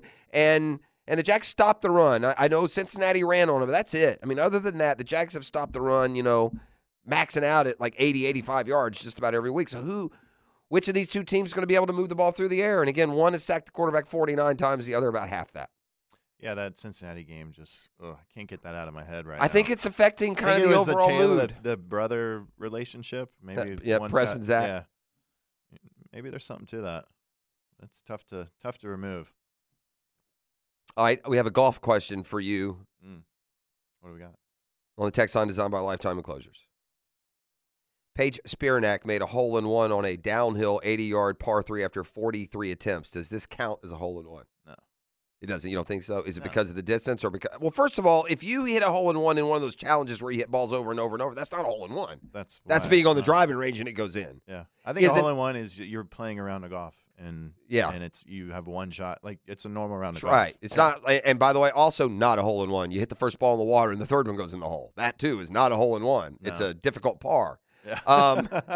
I will say this: the older I've gotten and the more that sometimes you're just sneaking around, I do not think if I'm playing by myself in the twilight over Julian Creek and I jarred, it's a hole in one. I promise you. Yeah, I mean, if you make one, right? Even there's no one there, no witnesses, no nothing. I mean, at that some would be point, a nightmare scenario. But you're right, but I wouldn't care. I would take it in a heartbeat. I don't really. I played a lot more golf by myself when I was younger than I do now. I have a pop quiz before we go to break and come back and see what's a trending. See what you two football brainiacs can come up with. Okay, brainiacs. Now, the addendum that I will put on this, in fairness, every one of these quarterbacks has started in the NFL, and most of them have started multiple games. Okay. We complained for years here with the way we built our team. There were too many small school guys. Why don't we guys from the SEC, the Big Ten? Here's the question. There are 6 NFL quarterbacks. All have started games. Bonus hint, including one last night. There are 6 NFL quarterbacks who played their entire collegiate careers in the FCS. Like a lot of FCS quarterbacks will transfer up to the bigger division. A lot of good FCS may have started at a bigger division and gone down. I need to know the 6 current active they're in the league NFL right quarterbacks, all who have started games in the NFL. So you're talking about in all cases, these How many are starting right now? 1, 2. But every one of them, they've all started they've all started a game in the last 2 years. All right, every one of them. I'm not gonna. So it's FCS. So we're talking non. This isn't a final answer. Okay, I'm conversing. Okay. Bailey Zappi, is he one of them? I don't know what college Zappi went to. He's not like Iowa. That's Purdy's Iowa State. Zappi, I'm going to give you. He started at a big school and then he transferred down. So that's not it. So get the one. Get the one. Stick. Josh Allen. Yes, Easton Stick. He played last night. Josh Allen went to Wyoming, right? That's not a. That's not FCS. Right, FCS is where they go to the playoffs. I got you. Easton Stick is North Dakota State. There's a context clue. Yeah, but that was last night. We already got that out of the way. You told us. But I didn't tell you who it was. Oh, I knew that. So, well, now I'm telling you, he went to North Dakota State. That's a huge context clue. There's only 6. Yeah. Who else? You got Flacco. Flacco is good. That's Delaware. It's not North Dakota State, but Delaware for Joe Flacco. And I thought Flacco started at Pitt, by the way. I really did. I did too. Right. No, Flacco. But maybe he never showed up or never played. But the other North Dakota State guy is Ginger Jesus. What buddy name is? He won Carson. Carson Wentz? Yeah. Carson Wentz. So that's 3 There's a of them. third North Dakota State quarterback in the league. Okay. He was the number 3 overall pick, and he's not Carson Wentz. Number 3 overall pick. What? North Dakota State. You got Carson Wentz, you got Easton Stick. A third North Dakota State quarterback was the number 3 overall pick. He was a massive bust and got traded already. Trey Lance. Trey Lance. Oh, yeah. That's 4 of them. All right. This guy has been to the Super Bowl. He quarterbacked his team in the Super Bowl and nearly won it. I bet you his winning percentage is among the best in the NFL, but he's always fighting to hold on to a job. All right. Or he fought with the team that he most recently left. He since went to a team, was the starter, and lost the job. Oh, that's a good clue right there. But he has been to the Super Bowl with another team, but still had to constantly fight for the job, it felt like. In fact, he's tied to another quarterback we've already mentioned on this list.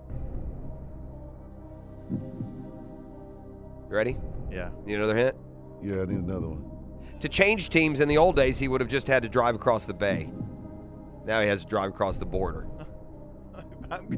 My brain is not working Batman, right now. Riddler. It's so bad. It's Jimmy Garoppolo. Oh, Jimmy G. Who went from the 49ers to the Raiders. Jimmy You see G. the bay. All he had to do was go across the bay, but instead it goes from the border. See? Bay, Yeah, I got you. All right, the last guy's played for literally 14 teams. Really? He played for Jim Harbaugh in college. This guy has started. He beat us as like a. Wait, played for Harbaugh at San Diego. Okay. This guy quarterbacked against us a couple times in his career. He's probably beaten us and lost to us. Played a lot for a lot of teams. 14 teams, bro. 14 teams. I wonder how many he started for. I bet 6 or 8. Hoyer? Josh Johnson. Oh, we talk about him all the time. Buddy Josh Johnson. Where'd he go? Josh Johnson went to San Diego. He played for Jim Harbaugh before Harbaugh went to San Stanford. Diego's not D1. University of San Diego and not in football. No. FCS. There you have it. College basketball. Get you ready for those FCS playoffs this weekend. There we go. All right, we'll come back. Our final segment, we'll see what's trending. Is that what we'll do, E? What's trend? And I don't know what's trending, but among the things that won't be trending, Dwight Howard will not make trending. Unrequited love will not be trending. This is the drill. It's a GFL Friday.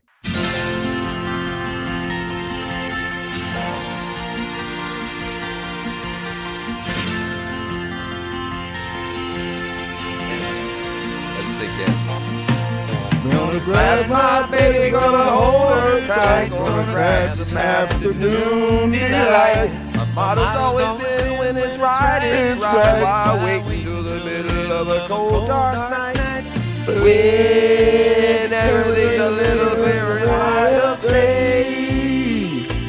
And you know the night is always gonna be there anyway. Take it away, Matt. I don't have this pitch here. Not even close. Nor do we. It doesn't stop us. It stops me. I will say this at 9:34, booty over tea time. Go get you some. I once got a email in way back in the day. A shout out to my buddy Miami Ron. I haven't heard from him in a while. But that became the motto. Like, if you're, okay, I've got a dilemma here. I'm at the house. I got a tea time in 20 minutes. But, the wife is showing me a little bit of affection. And, yeah, the rule is always booty over tea time. Always. Is that right? A little daytime? Every time. Yeah, daytime, nighttime, I don't care time. Yeah.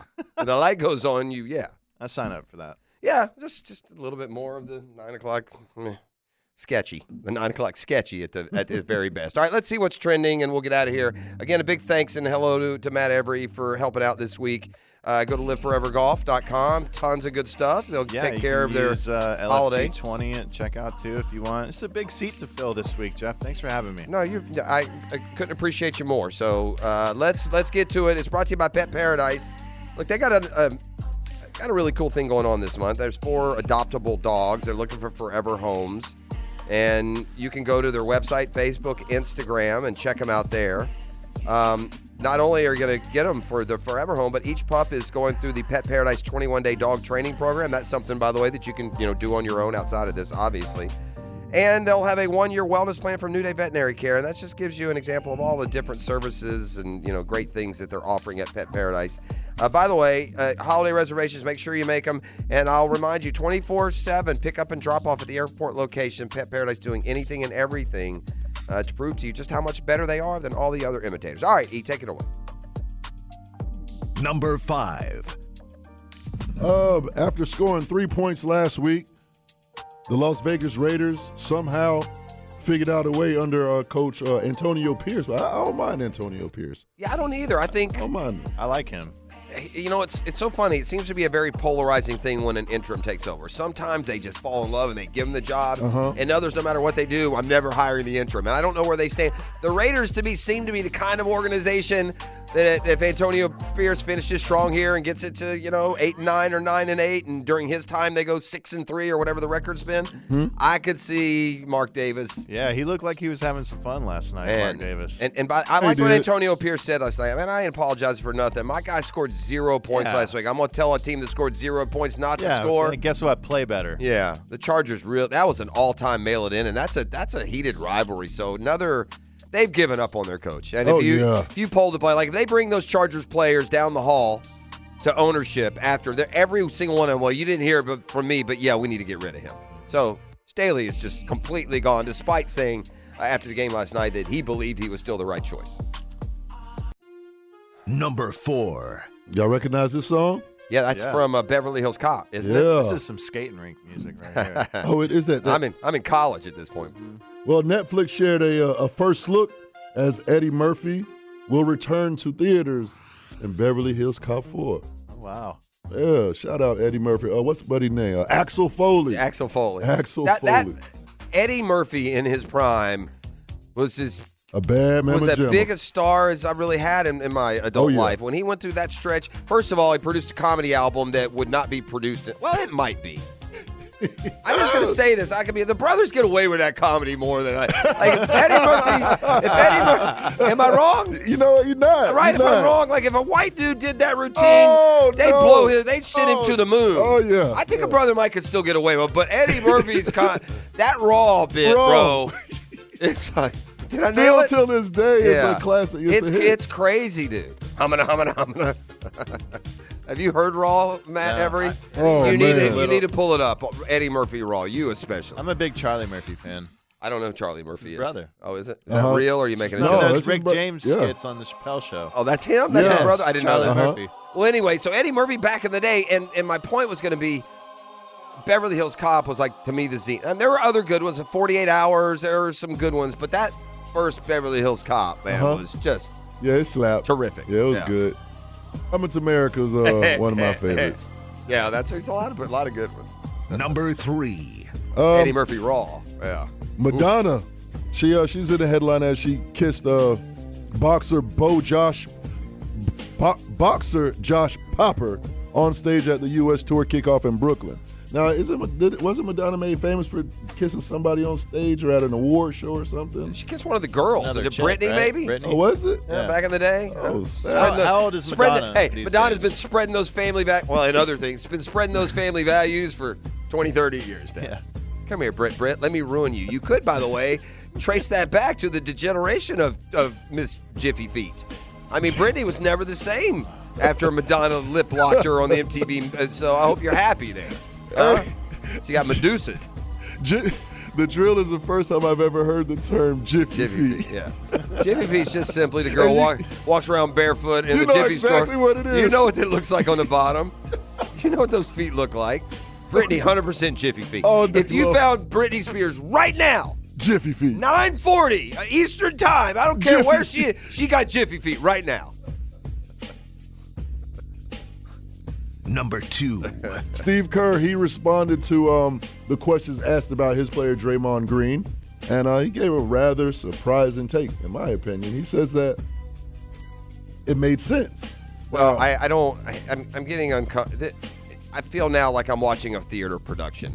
Now they're all coming up with this heartfelt, Draymond really needs help. Where y'all been, bro? What do you mean, Draymond? Yeah, Draymond really needs help. That's Kerr's take. That's all they're taking. It's Kerr, it's the other players.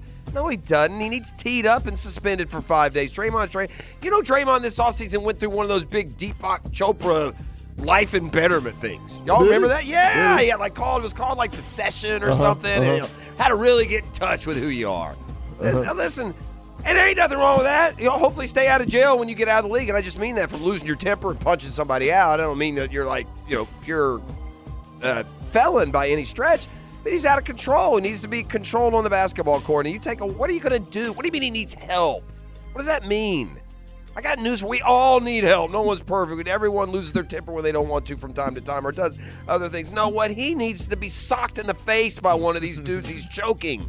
That's what he needs. We talk about this a lot, Jeff. I mean, this guy punches a little 6'4" puny little two guard. He's a bully. He bullied him. Yeah, he's just a bully. So we said it many times. Like he's a Draymond, grown man, though. I don't need he needs our help.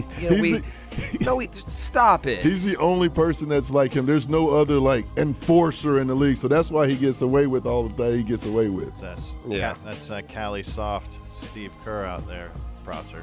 Huh? It's Cali Soft. He's definitely soft.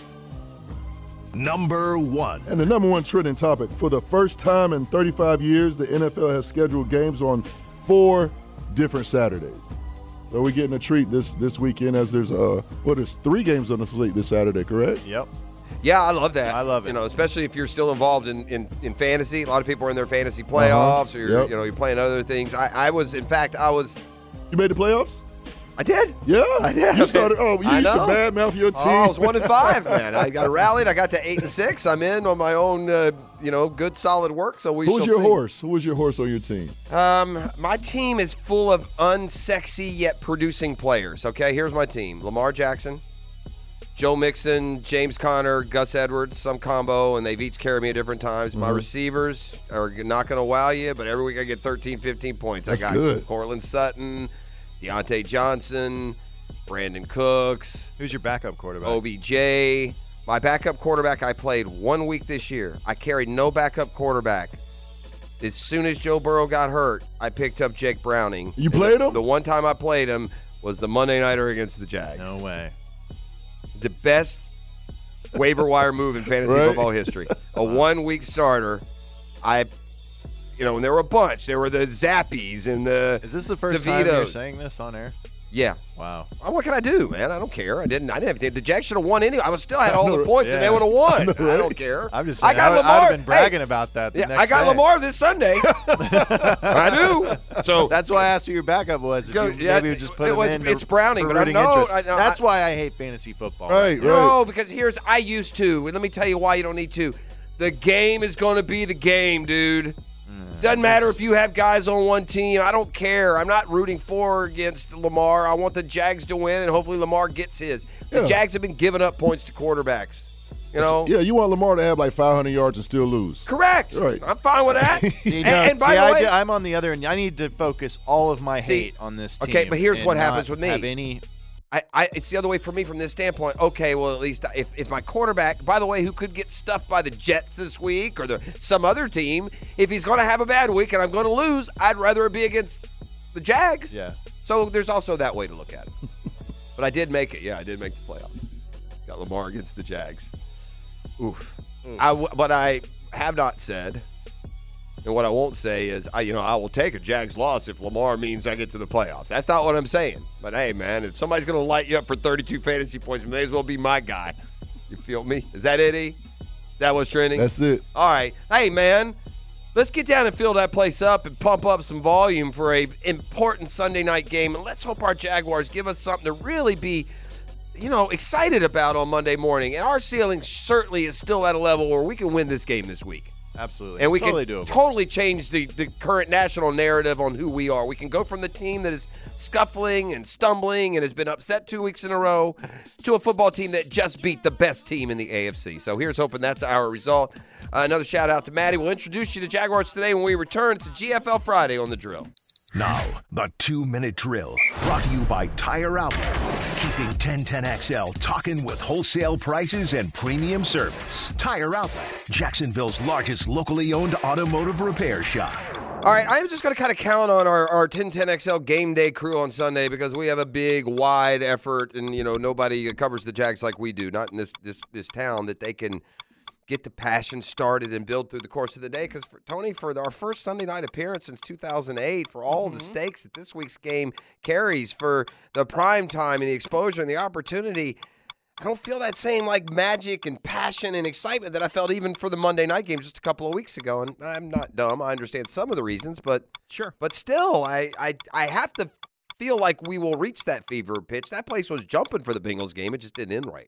Yeah, look, I think by the time we actually get to kick off, the city will be feeling it, right? And we're talking to every day, we're having the back and forth conversation with the diehards, right? They're living and dying on this thing, and this is what they do. This is their main hobby, is Jaguars football. That's the people we talk to every day, and you can understand that group being really back-to-back against these two teams, the way those games went, the way the defense is playing, the injuries that they're dealing with. You can understand that group being I don't know, how to feel about Sunday night. I think the fan base that shows up for a football game isn't all that, right? So much of what shows up in the stadium is actually people that are just hey, it's game day.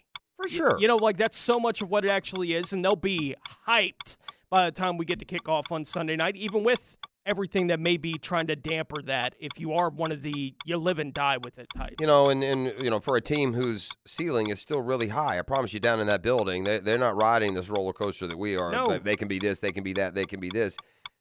Aside from narrative or reassuming at least some real positioning in the playoff positioning, there's also this little fact that they need to play a whole lot better. We've been talking and bemoaning the coaches, bemoaning mistakes and execution since week one, and it's not gotten better yet. If that somehow could get zipped up in these last 4 or 5 weeks and then going into the playoffs, that would make a big difference too. And no doubt. The problem is this is not a get-well defense. You're not playing a team that you're going to get right with usually, so that makes the challenge even more difficult. What you got coming up today? We'll have Tommy McManus in, as we do each Friday, and we'll go over our keys to victory, as we do every Friday before a game day coming up that weekend, and we'll talk about how we think they can beat the Baltimore Ravens this weekend. None of us feel like it's some insurmountable task, right? Like, you're not going to be in this kind of position 8-5 this late in the year, playing this kind of game, home, Sunday Night Football. A team you play well against typically. Right. Like, we were looking at it this week. They have a winning record if you include the playoffs against every team in the AFC North. No, yeah. And historically. Right. Yeah. But they've lost to 2 of them. This year. So, I mean, in the last couple of weeks. Odds are we get it back to 500 this year. So absolutely. Here's hoping. Definitely need a good show. Need a win. We don't need a good showing. We don't need momentum. We don't need positives. We need a win. This is the time of year you need a win. That's correct. We need a win. All right. Excellent. Jaguars Today is coming up next. E? Now, today's takeaways, brought to you by Key Buick GMC, where our family dealership has been helping families buy vehicles for over 50 years. My takeaway comes from an image, including in a text from a StubHub concerning the Panthers-Falcons playoff game NFL game this weekend, where apparently you can get upper deck seats at Panther Stadium for 45 cents a piece. I mean, you can't get 45-cent NFL tickets in 1945. Maybe I'm the victim of a Photoshop. It wouldn't be the first. We're back at prime time. Jacksonville, Duval, we can do our part by just showing up. And then our Jacksonville Jaguars, hopefully, they'll do their thing against these Baltimore Ravens. We're going to see you Monday morning in victory position. Go Jaguars. This is the drill on a GFL Friday.